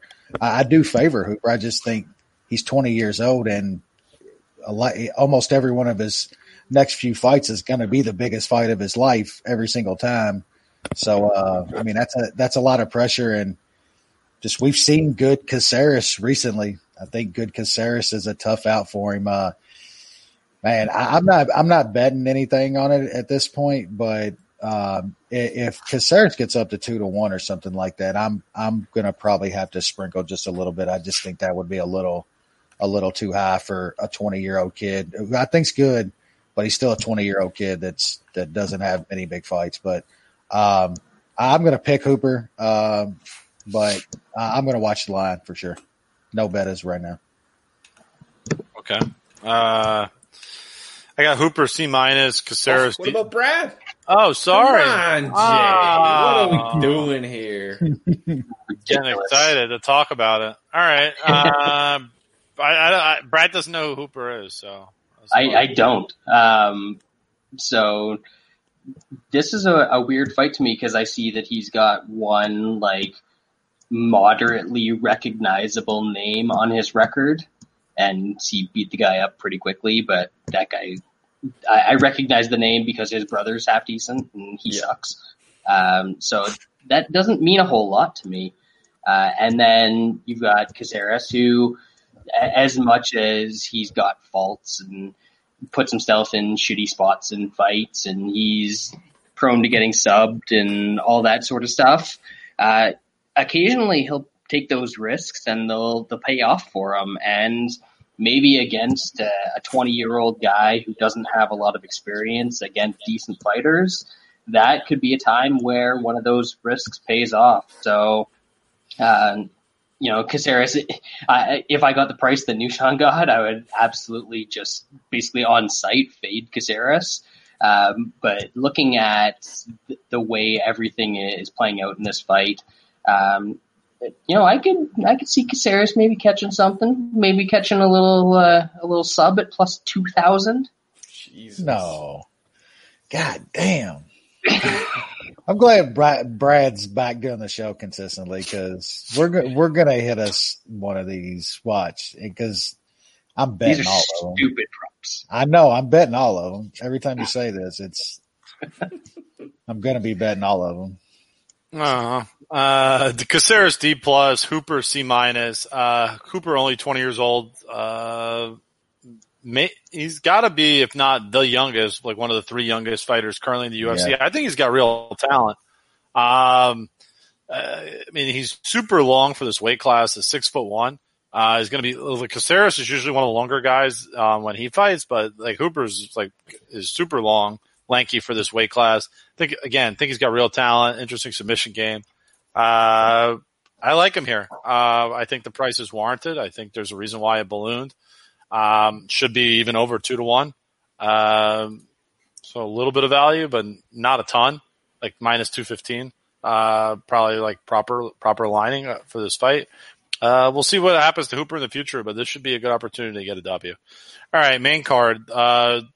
Pay-per-view main card starts off with a banger. Should be as good for as long as it lasts. O'Malley, Snoop Dogg's favorite fighter, taking on, good old Eddie Wineland, who continues to come back from like supposed retirements. Never usually bodes well long term. All right, Wes, how long does this fight last? I don't know. 15, motherfucker. We're talking about, first round stuff. O'Malley's got that first round finish, his last time out, but, he's been decision mostly since coming up UFC. I like O'Malley here. I'm not sure what to think of Wineland at this point. 35 years old. I know he did win last time out. Believe he caught a knockout, but man, he didn't look great up until that point. He didn't look great. Yeah. He didn't look great before that fight whatsoever. 35 years old. I think O'Malley's pretty good. I think he can be pretty good. Probably gets a finish at some point here. I'm not positive though. I do not want to lay close to minus 500 on a guy this young though. I can't do that. So, not sure. I don't have a bet on this fight yet. O'Malley's definitely going to be the pick. Like Brad said, I'm a DGen too, so I'll probably look for some sort of prop, before the card, but nothing as of yet. O'Malley the pick. I can't lay minus 500 here. Okay, Nushan? Well, I hope it goes 15 minutes because I took Doge's decision at plus 240. Not bad. Unit on that. That was a pretty high number, I thought. Wineland, he does lose, but for the most part, he's pretty tough in there, and he's able to weather the storm. Man, that Nunes fight last time out, did he just freeze up? Because he just let O'Malley just run him over with little resistance. I think Wineland will be a little more resistant. I think O'Malley probably gets a decision here, or a late finish. So, I like the goes decision prop that I took, and I'll, pick O'Malley. But yeah, it's tough to lay almost minus 500 on a guy like that. Yeah, he should win, but I think there's better spots on this card. Bradford. Yeah, I missed a little bit of what Wes said there, but I think this fight definitely has a little bit of legs to it. When I pulled this up and I saw that the over was 1.5, I was a little confused there. I'm definitely willing to, over 1.5 minus 150. 2.5. Nope. Oh fuck! I gotta get my ass checked. So that line that Sean played, the goes decision plus 240, I think you said. That's a pretty solid play, but I like the over 1.5 here at minus 150. I don't think that O'Malley's fine. He's got some hype behind him because of his look and his attitude and all that sort of stuff, but I don't think this kid's a world beater. Not yet. He might be, but not yet. Exactly. So I think that Wineland's tricky enough that he's probably going to give him some trouble here. And honestly, before you know me, I always look at the nutso props because that's what I want to win and want to hit those big tickets. And I end up putting a little bit on Wineland decision at plus 1050 in this one. I think it's down at 800 now. I honestly don't think it's going to happen. The pick here is going to be O'Malley by decision, but over 1.5 in this fight kind of seems crazy to me. So I'm definitely playing that a little bit, but I think O'Malley's probably going to eke out the decision. Not even eke out the decision. It's probably going to be relatively clear, but I think it's going to be a lengthy fight. I got O'Malley C, Wineland C minus. Just a couple statistics. O'Malley 3 inches longer reach, 4 inches taller, 10 years younger. And the big one is strikes landed. O'Malley lands roughly twice as many strikes per minute than Wineland does. I mean, people think of Wineland as a striker, a boxer, and he is. But he doesn't throw the volume that O'Malley does. That's just the reality of it. O'Malley has been accurate so far, in his UFC career. And maybe O'Malley could be vulnerable on the mat, but Wineland only averages less than like one takedown every 45 minutes. Like he's not a wrestler. He doesn't go for takedowns, and I think he's gonna struggle then. I just think O'Malley's gonna have too much volume. And he's longer, bigger, and way younger. I think that's dangerous. I think Wineland's going to get KO'd, honestly. He's broken his jaw how many times now? Like at least twice. I think this is a bad situation. He's facing an accurate, strike heavy fighter. So I think O'Malley gets to win and gets to KO. It could be bionic jaws now, Jay. But it could be over 1.5 rounds, though. We're just going to have to wait and see. So, anyway, we got a few fights left on the main card. This one's going to be a fun one, I feel. Neil Magny, Mr. Consistent, taking on Kayla Harrison's boy, Anthony Rocco Martin. Rocco's Martin life, right, Brad? The funny man. Tell me a joke, funny man. Rocco. Anyway, Wes, thoughts on this one? Welterweight matchup. Look, I might end up being completely wrong here. I am a lot, but I'm not sure how really competitive this fight is. Like, not saying that I think I'm picking Magny here, but not saying I think Magny's going to truck him. I just think Magny can get this fight into a spot that he can dominate it. I think he's going to get takedowns here, and I think he'll get takedowns on a guy that gets taken down a lot. And he's a really good fighter on top, man. Over like the past 3 years or so, Magny's only lost to Dos Anjos and Pontoon Boat. Like that's the only guys he's lost to. His last fight out against Jangalang might have been the best performance he's ever had, man. Like he's really good right now at 32 years old. I'm not the biggest fan of Tony Martin either. I think he's okay in a lot of areas, but he's got some flaws where Magny's really good, man. Magny's really good at getting takedowns, really good at using his size and his length, and I think he does that here. I'm betting Magny. I'm betting Magny pretty big. This is one of my favorite bets on the entire card. So yeah, Magny all day for me here. Okay, Nushan. Yeah, I agree with a lot of what Wes says. I really like Magny here. He's got a 7-inch reach advantage, 3-inch height advantage, and he actually uses his length pretty well in most fights. Like Wes said, he really only loses to kind of the upper echelon guys, the top 7 guys in the weight class. I don't think Tony Martin is the top 7. He looked okay against Ramazan Ameev last time, but that guy doesn't really do much.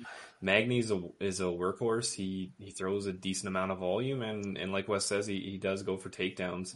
And I think he'll get him against Tony Martin, and he'll be able to get a decision. So I took him at -140 for 2 units. Okay, Brad? Yeah, Tony Martin has moments where he looks like a pretty good fighter. Going all the way back to his UFC debut. I think that was against one of Jay's Russian boys, and like he looked pretty good in the first round.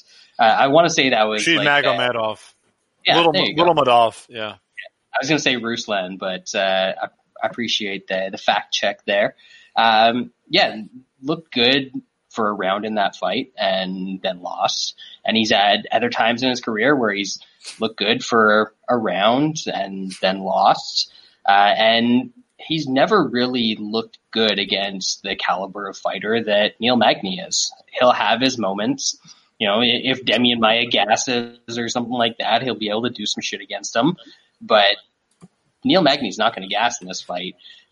These guys are going to, on the outside, Magny's got the reach advantage. As Wes said, pretty good at using it. You know, he doesn't have classic tall guy defense or anything like that. He's not going to get knocked out by an overhand right or nothing crazy. So at distance, he's fine. When they close in and get into the clinch, Magny's going to have a huge advantage. He's going to be able to body lock him, get takedowns. And the funny man fucking thinks that he's actually capable of subbing guys from his back in 2020 in top 10 fights in MMA. And it's just not going to happen. So if Magny gets on top, he's going to do some work here. Funny man's not going to be so funny when it hits round 2 and round 3 and he starts to get a little tired in this fight. And I quite like Neil Magny in this one as well. So I've got a decent sized bet on him. At this point, I've got a unit and a half. That minus 135 is pretty tempting to add some more. You see Steve in the chat saying that Tony Martin's got the charisma of a W-9 for him. That's pretty good. Pretty nice little tax joke. I don't know if those Canadians get that one. I think you missed half of our podcast with that one.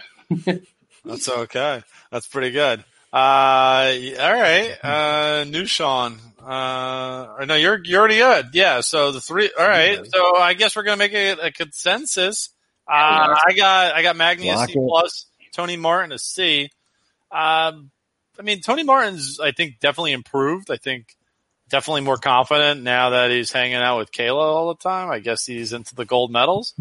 I think that's part of it for sure. Seems to be comfortable at welterweight. Certainly he's one of those guys who's found a way to move up a weight class and has become a better fighter. I guess Gilbert Burns is another.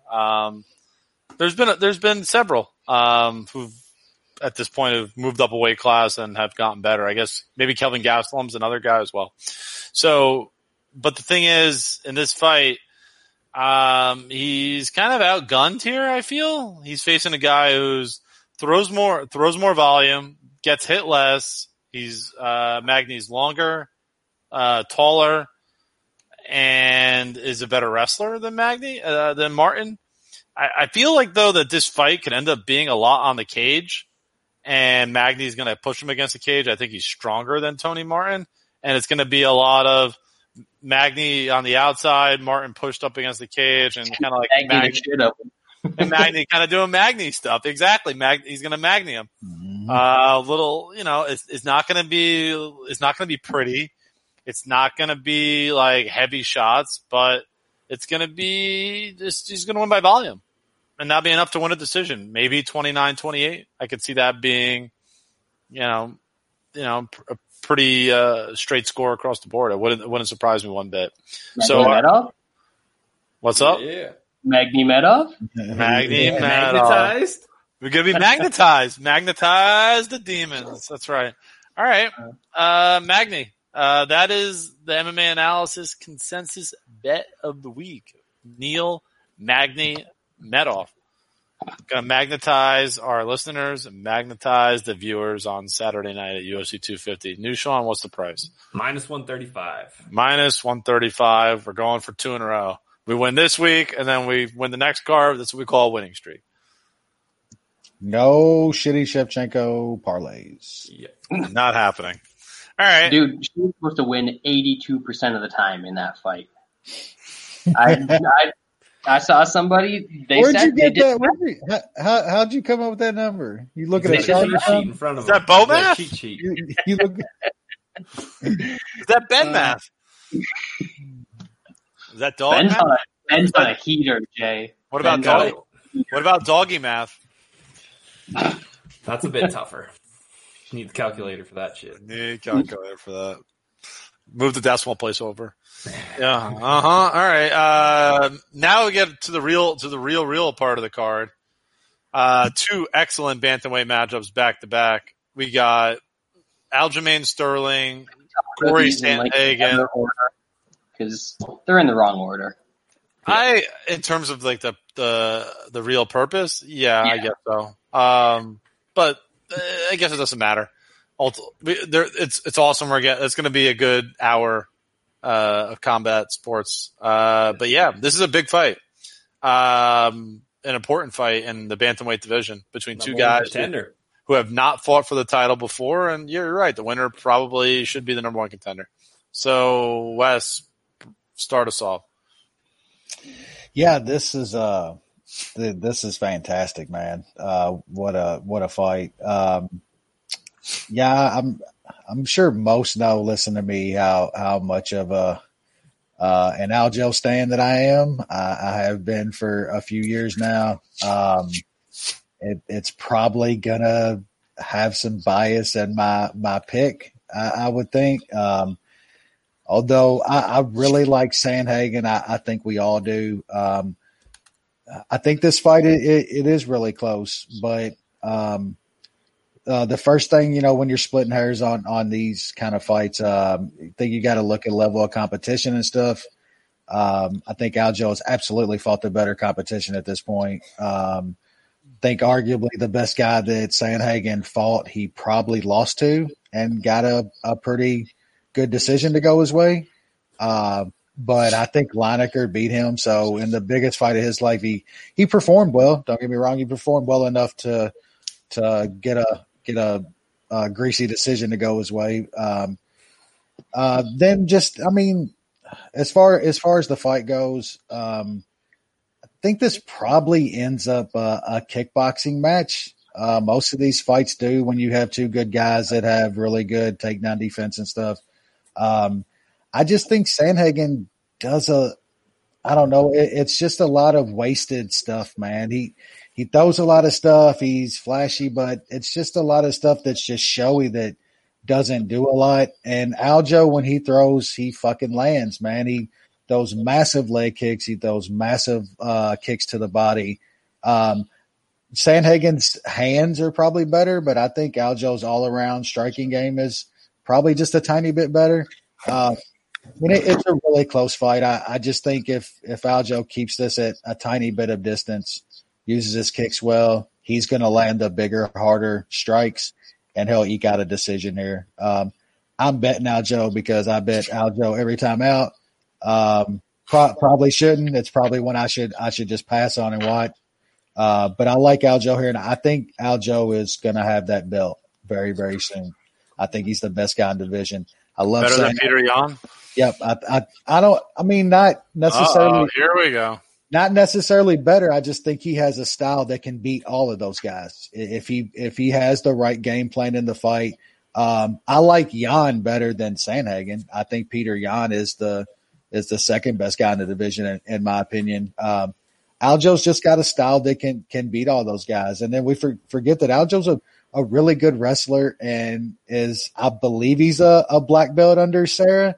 Like, that guy is good everywhere, man. He's really fucking good. I think he's going to have that belt very soon. New Sean. Yeah, Aljo's definitely kind of putting it together finally. He was pretty hyped up coming into the UFC, and yeah, he was some tough matchups. Little Jon Jones. People compared him to John. And he's in the best shape of his life, too. He's in the best shape of his life. That dude looks absolutely fucking ripped right now. Yeah. So he did have a couple losses there or some close fights. He fought Caraway to a split decision when Caraway was pretty good. And Asuncao was a tough guy to look good against, back in 2017. And a lot of people thought he won that fight anyway.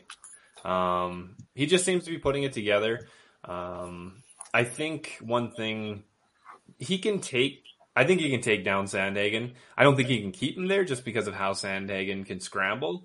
But that is something nice that's in your back pocket in case, it's starting to get crazy in there. Take him down even if he scrambles, just to kind of stop the the madness on the feet, or just to kind of clinch the later part of a round. It's probably a nice thing to have there. So I don't think Aljo's able to keep him down there, but it's a nice thing to have in his back pocket.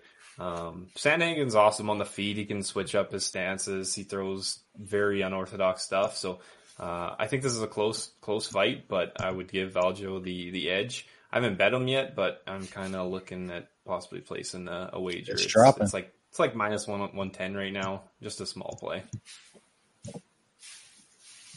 All right, Bradford. Yeah, I've been back and forth on this one. Basically, whenever I've been looking at the line, which has been since the last card ended. So not super long, but this is a tricky fight for me because I agree with what Wes is saying that if Aljo's able to keep it on the outside, he's got the better kicking game. Do we know if this card is going to be in the bigger cage? Small Are they cage. moving? It's at the apex. Small cage again? Yep. I think the thing that makes it really tricky for me is that even without knowing that it was in the small cage, eventually Sandhagen's a good enough striker that he's going to be able to close that distance and get inside of that kicking range a little bit of Aljo's. And his volume is just so much higher than Aljo's when they're on the feet. Like I said, Aljo's got the advantage when they're on the outside. He's got a great kicking game. But once Sandhagen's able to sort of break that distance and get inside, he's just going to stay on him all the time. And that's where it gets tricky for me because Aljo's definitely the better wrestler. And Sandhagen's one of those guys that doesn't really care if he gets taken down because he's good at scrambling back to his feet. But Aljo's a significantly better grappler, I think, once they hit the mat. So maybe he is able to hold him there a little bit. So I really don't know which way to go. If Aljo really embraces his wrestling in this one, and as Wes said, he looks like he's in great shape. It seems like he can probably go and just push like a really hard pace with his grappling. I think that he could probably win a pretty easy decision that way. But if he decides that he just wants to play striker and play kickboxer here, I could see Sandhagen's volume and everything winning over the judges in this one. So I'm going to stay away from it as far as a bet goes. Unless maybe I look at like a decision or an over, which I haven't really considered because I figured they'd kind of be out of my price range in this one. I'm just going to sit back and watch this one because this should be a great fight. Yep. Yeah, I got both guys in A-. I don't need to say much because Brad kind of nailed it. This is a tough fight to call. I think both guys have an advantage in one place. It's just a matter of really how much each is able to kind of capitalize and get the time in those spaces to where they have the advantage. I mean, there's a huge volume advantage for Sandhagen. He throws a lot more. If it becomes a numbers game, Sandhagen's going to win the fight. If it becomes a top control situation, then Sterling's going to win this fight. And it's hard to tell which kind of way it's going to go.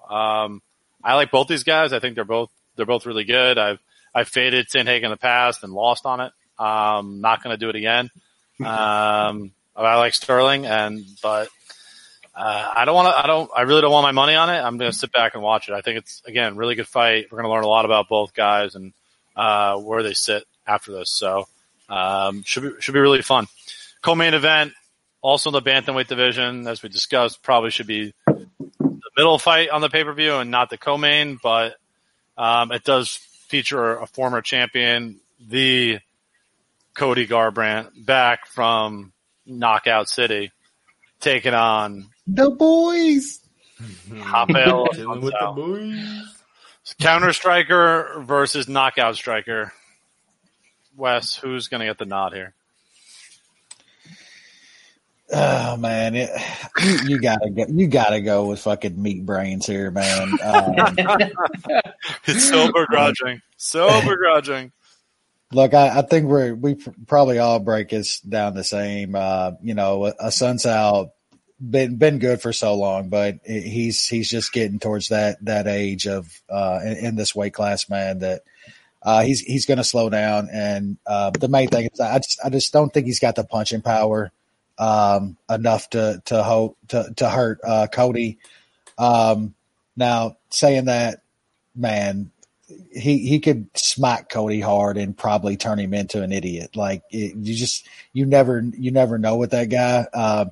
Just figure at a line like this, I think Cody's taking the time off. If he doesn't go stupid like he does in fights and gets knocked the fuck out, he's got his hand speed and punching power are levels above a Sun Sal's here. I wouldn't be shocked if Cody takes him out. I really wouldn't. So I like Garbrandt here, man. I just think there's question marks in certain areas, but man, when you're getting a striker like Garbrandt against an aging guy like this at this price, you almost have to take a little shot on it. All right, Sean. I think this is a setup fight. I think the UFC wanted Garbrandt in the main event because they think he's marketable. He has kind of headlined some pay-per-views and co-mated some pay-per-views. And he's still 28 years old, so I think they think there's still something there. And the Sun Sal's 38, man. He's getting old. He's coming off a couple pretty rough fights. I'm completely aware that I'm putting my money on an absolute meathead who might go at the flick of a light switch. If he gets hit hard and goes zombie mode, then he could get knocked out. But a Sun Sal really isn't that guy. Like he has good striking, but I don't think it's at the level where it's going to be able to clip Cody and smash him. A Sun Sal relies a decent amount on takedowns to kind of stamp rounds and stuff like that. He's not going to be able to do that against Cody. He has such good takedown defense. Garbrandt moved and did his camp with Mark Henry in New Jersey. So at least he's not just sitting and staying. Get him out of here. Not staying in at Alpha Male and just going through the cycle. He actually moved and tried to get better. So I think that's going to pay off in this fight. He's going to be a little more composed and he's just a faster, better fighter.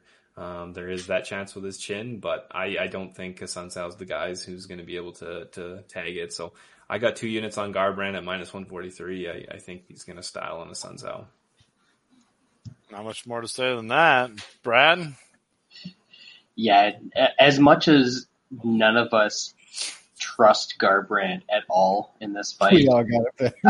Not necessarily in this fight. As much as we just don't trust Garbrandt at all because, as we said, he's fucking applesauce brain meathead.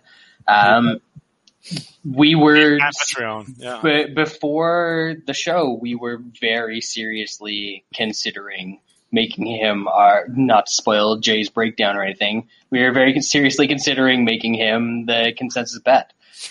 But it's Cody Garbrandt, so you don't know that he might not get clipped with something and just absolutely shut off and do the stupidest thing imaginable and just end up losing the fight. But as far as breaking down the fight goes, yeah, Sun Sal is a tough guy to look good against, but Garbrandt's a more technical striker. Sun Sal is 100% a counter striker. He's just going to wait for you to come to him and do your thing, and he's going to try and work off it. And I don't think that's going to be super effective against Garbrandt. He's the type of guy where if you push the pace on him a little bit, he's going to give you openings, but he's a good enough technical striker that if you just sit back and let him do his thing, he should be able to pick you apart. And I think that's kind of what happens in this fight. Maybe he gets him out of there. Sun Sal has always been a tough guy to get rid of. But I think Garbrandt just wins this fight pretty clearly. And I've got a little bet on him as well. Just 1 unit for me. I got both guys to be. Yeah, like Brad mentioned, Sun Sal, classic counter striker. Garbrandt, Golden Gloves trained boxer. Really, really fast hands. I mean, we saw how he made Dominic Cruz look silly when they fought. So the speed is certainly a big advantage here. I mean, when Garbrandt struggled when other guys were able to kind of come at him, but now that he's that Sun Sal is going to be waiting for him, I think that really plays into Cody's hands. I think this is the type of fight where he can kind of be the predator and it's going to work to his advantage and to get the result. With that said, it's hard to trust any fighter who's been knocked out their last 3 times, even though he's 10 years younger. Smaller weight classes, I usually feel that you always got to even go younger just because of the speed. Speed is so huge in these sub 145 weight classes, and Garbrandt really has that here. He really should win this time and time again, but it's Cody Garbrandt, and he's a meathead, and he does dumb things. So we'll see what happens. Main event: Amanda Nunes defending the title for the umpteenth time, taking on fake Canadian. Fake Canadian. God damn it. Canadian pound for pound number 1. Is this like the Greg Ruzetsky of like Canadian MMA? Is this what this is? Like you sort of claim it, but you don't. We don't claim it. She's from Florida. She's a Florida woman. Why she has a Canadian flag next to her name? Is this because the UFC are trying to market any fucking gimmick to get somebody? Claim her. You're telling me that your fellow, that the MMA journos of Canada have not claimed her as their own? This is the McDavid, the McGoat of Canadian MMA. Like, wow. She is. She's not born in Montreal and lived in Florida since she was like a young age. Sounds like she's from Florida. How young are we talking about? I'm pretty sure she was like in her 4 or 5 or something like that. She's been converted. Especially she's lived in Florida. She's already been converted. There's no way she's Canadian. It's kind of funny. Like I understand there's no up and coming, big name Canadians. What about the Jourdain brothers? The Laramie brothers? I thought they were like the Laramie brothers, the Jourdain brothers. They're fighting on 2-on-2 tag matches, brothers and brothers. Canada has nothing right now. I mean, TKO fight. Jourdain's fighting next week. That'll be one of the highlights of that fight card because the rest is damn near trash. Charles Jourdain? Yeah. But other than that, there's nothing. Chucky? It's a soft C. Charles. And Canada's a decent market for the UFC, so they want to try to get us anyway how. But I see through their bullshit. She's from Florida. She ain't no Canadian. And she's going to get her ass Nobody's by You're the only one who thinks that. Maybe Brad. Brad knows what's up. You're telling me MMA journalist community... The MMA journalist community, the certain TSN individuals haven't claimed her as their own yet. He may have. No. He does not speak for the rest of us. Our boy has more journalistic integrity than that, huh? Than that. Well, we have other Canadian journalist friends who do not have as much journalistic integrity and would certainly claim her as their own. There's a guy over at ESPN that would claim her and any other fucking person. Yeah, that's true. Oh, he does. That's true. He does. Yeah, he does. That's a good point. Well, he thinks that Felicia Spencer and the Tampa Bay Lightning are both from Canada, so he's been a fan since childhood. I'll let it slide.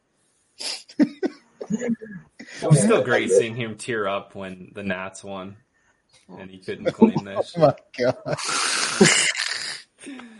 That's funny. Anyway, Wes, what do you got? How long does this fight last? Seriously, we can make this quick, man. Nunes. I like TKO. I'm going to put a little money on that. Inside the distance, I believe, is minus 170 or so. That's playable. She's going to end her first round, second round, maybe. Maybe she makes it. Maybe she's tough enough to get to the second round. I mean, she went, didn't she go 3 with Cyborg? So maybe she gets a couple rounds. Nunes, she'll get her out of there eventually. I mean, come on, dude. This is a pay-per-view main event. Like, seriously. I would get, even if you put, I could understand if it's Cyborg running it back with her, but come on, man. This is atrocious. Nunes by destruction. We know what's going to happen. Sean. Yeah, I don't even know. Like, Nunes might just win a decision and everyone's going to cry. 5 rounds? I don't. It's going to be. I hear you, man. I just cannot see Spencer staying on the bottom or on the feet with her for 25 minutes. I mean, yeah, I guess we'll see. Like, I mean, Spencer did take some shit from Cyborg, but I don't know. Spencer is getting all this hype, and I just don't get it. Fucking Rogan was just absolutely.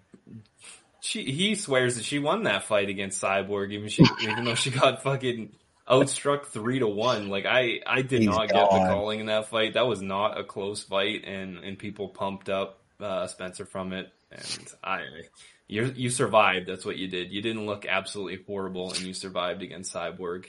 The other two chicks that she's fought in the UFC are basically virgins on the ground, so I think she's going to have a tough time against Nunes. Nunes is going to tee off on her, and hopefully she gets a finish early on, because I think that would be a good.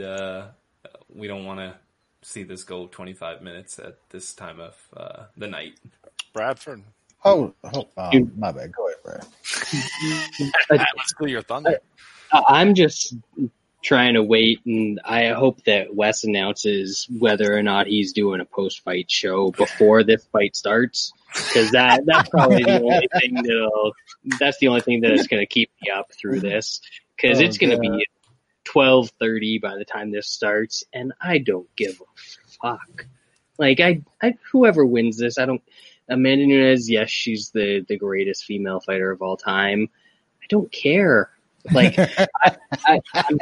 I'm probably going to throw a couple bucks on Felicia Spencer by decision, just because I want to see absolute chaos rain down in MMA land, and see the tears and of what would happen if she wins, and how terrible it would be for the UFC. And she'd be a Canadian national hero.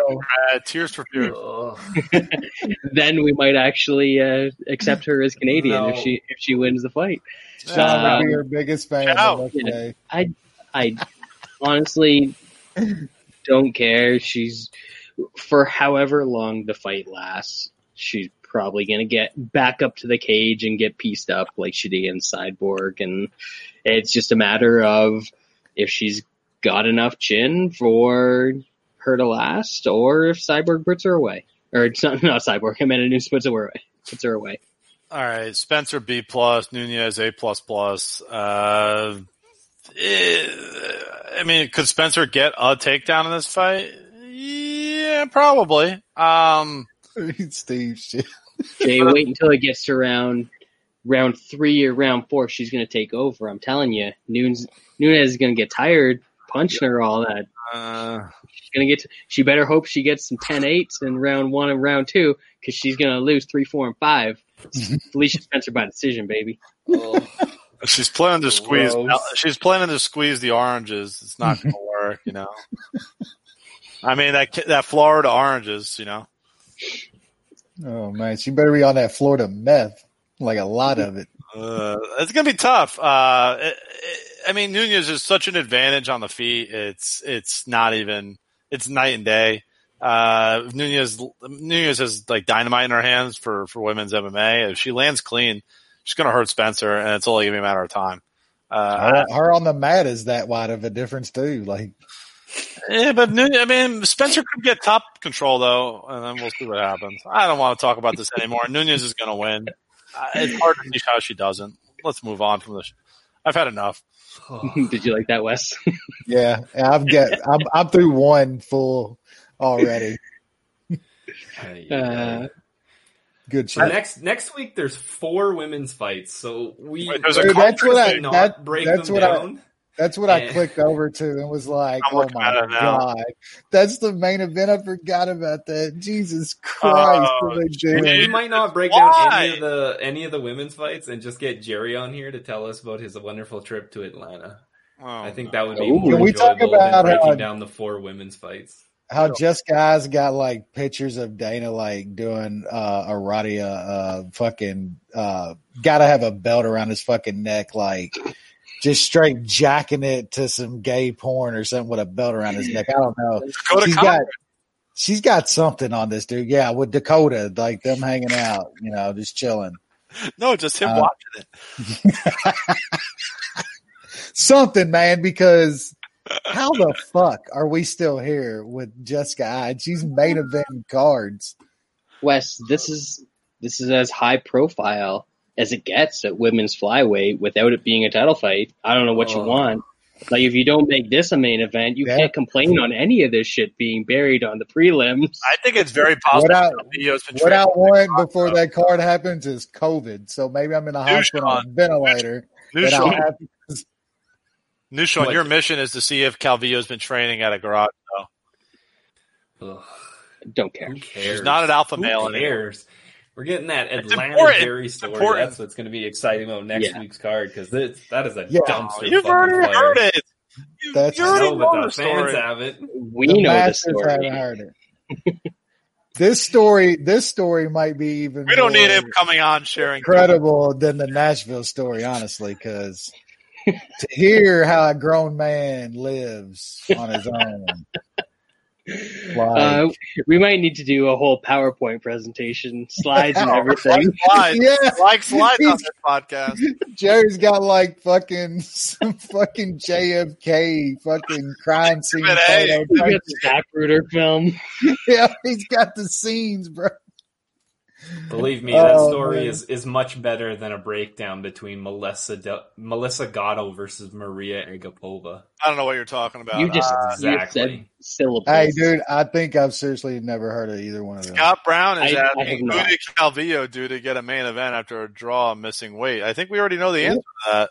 The answer is Dana, and Dana also has fucking sketchy photos that fucking I has on him. Come on, Scott. What kind of question is that?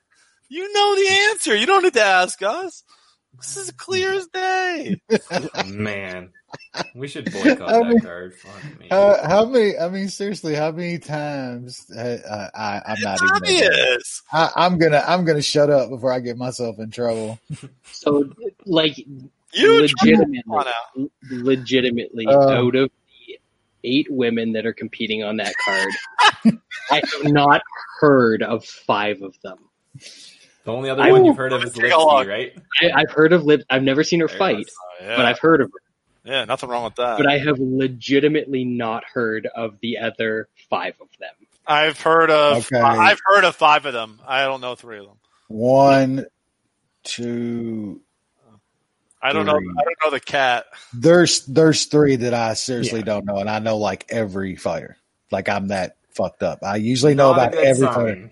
There's 3 that I've literally never ever heard of. Yeah, I'm Wes. We're on the same page. But at least we'll hopefully have a good 2 of them are in the same fight.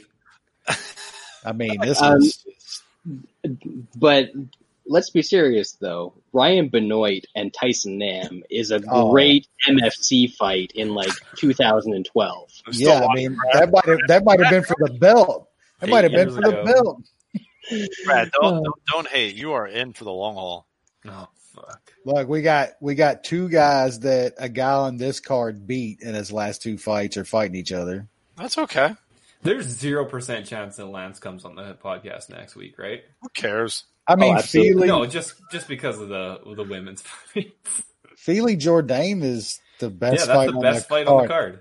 That is fucking bad, dude. And it's like one good fight. I guess like the Victoria Roberson fight. That was the one a few weeks ago. That's gonna be good too. Should we try and see if we can contact the corpse of old Sean? See if we can get a 4 movie breakdowns in one fight, in one fight card. The show. I don't know. It's gonna be hard to call somebody inside of the coffin, though. There's he was in the hills, in a bunker in the hills. There's no phone or internet connection up in the hills. I think he just crawled. He went up with those people now. Especially 6 feet underground. Tough to get a connection. All right, well, let's end it on 6 feet underground, where this next card should be. So, yep, yeah.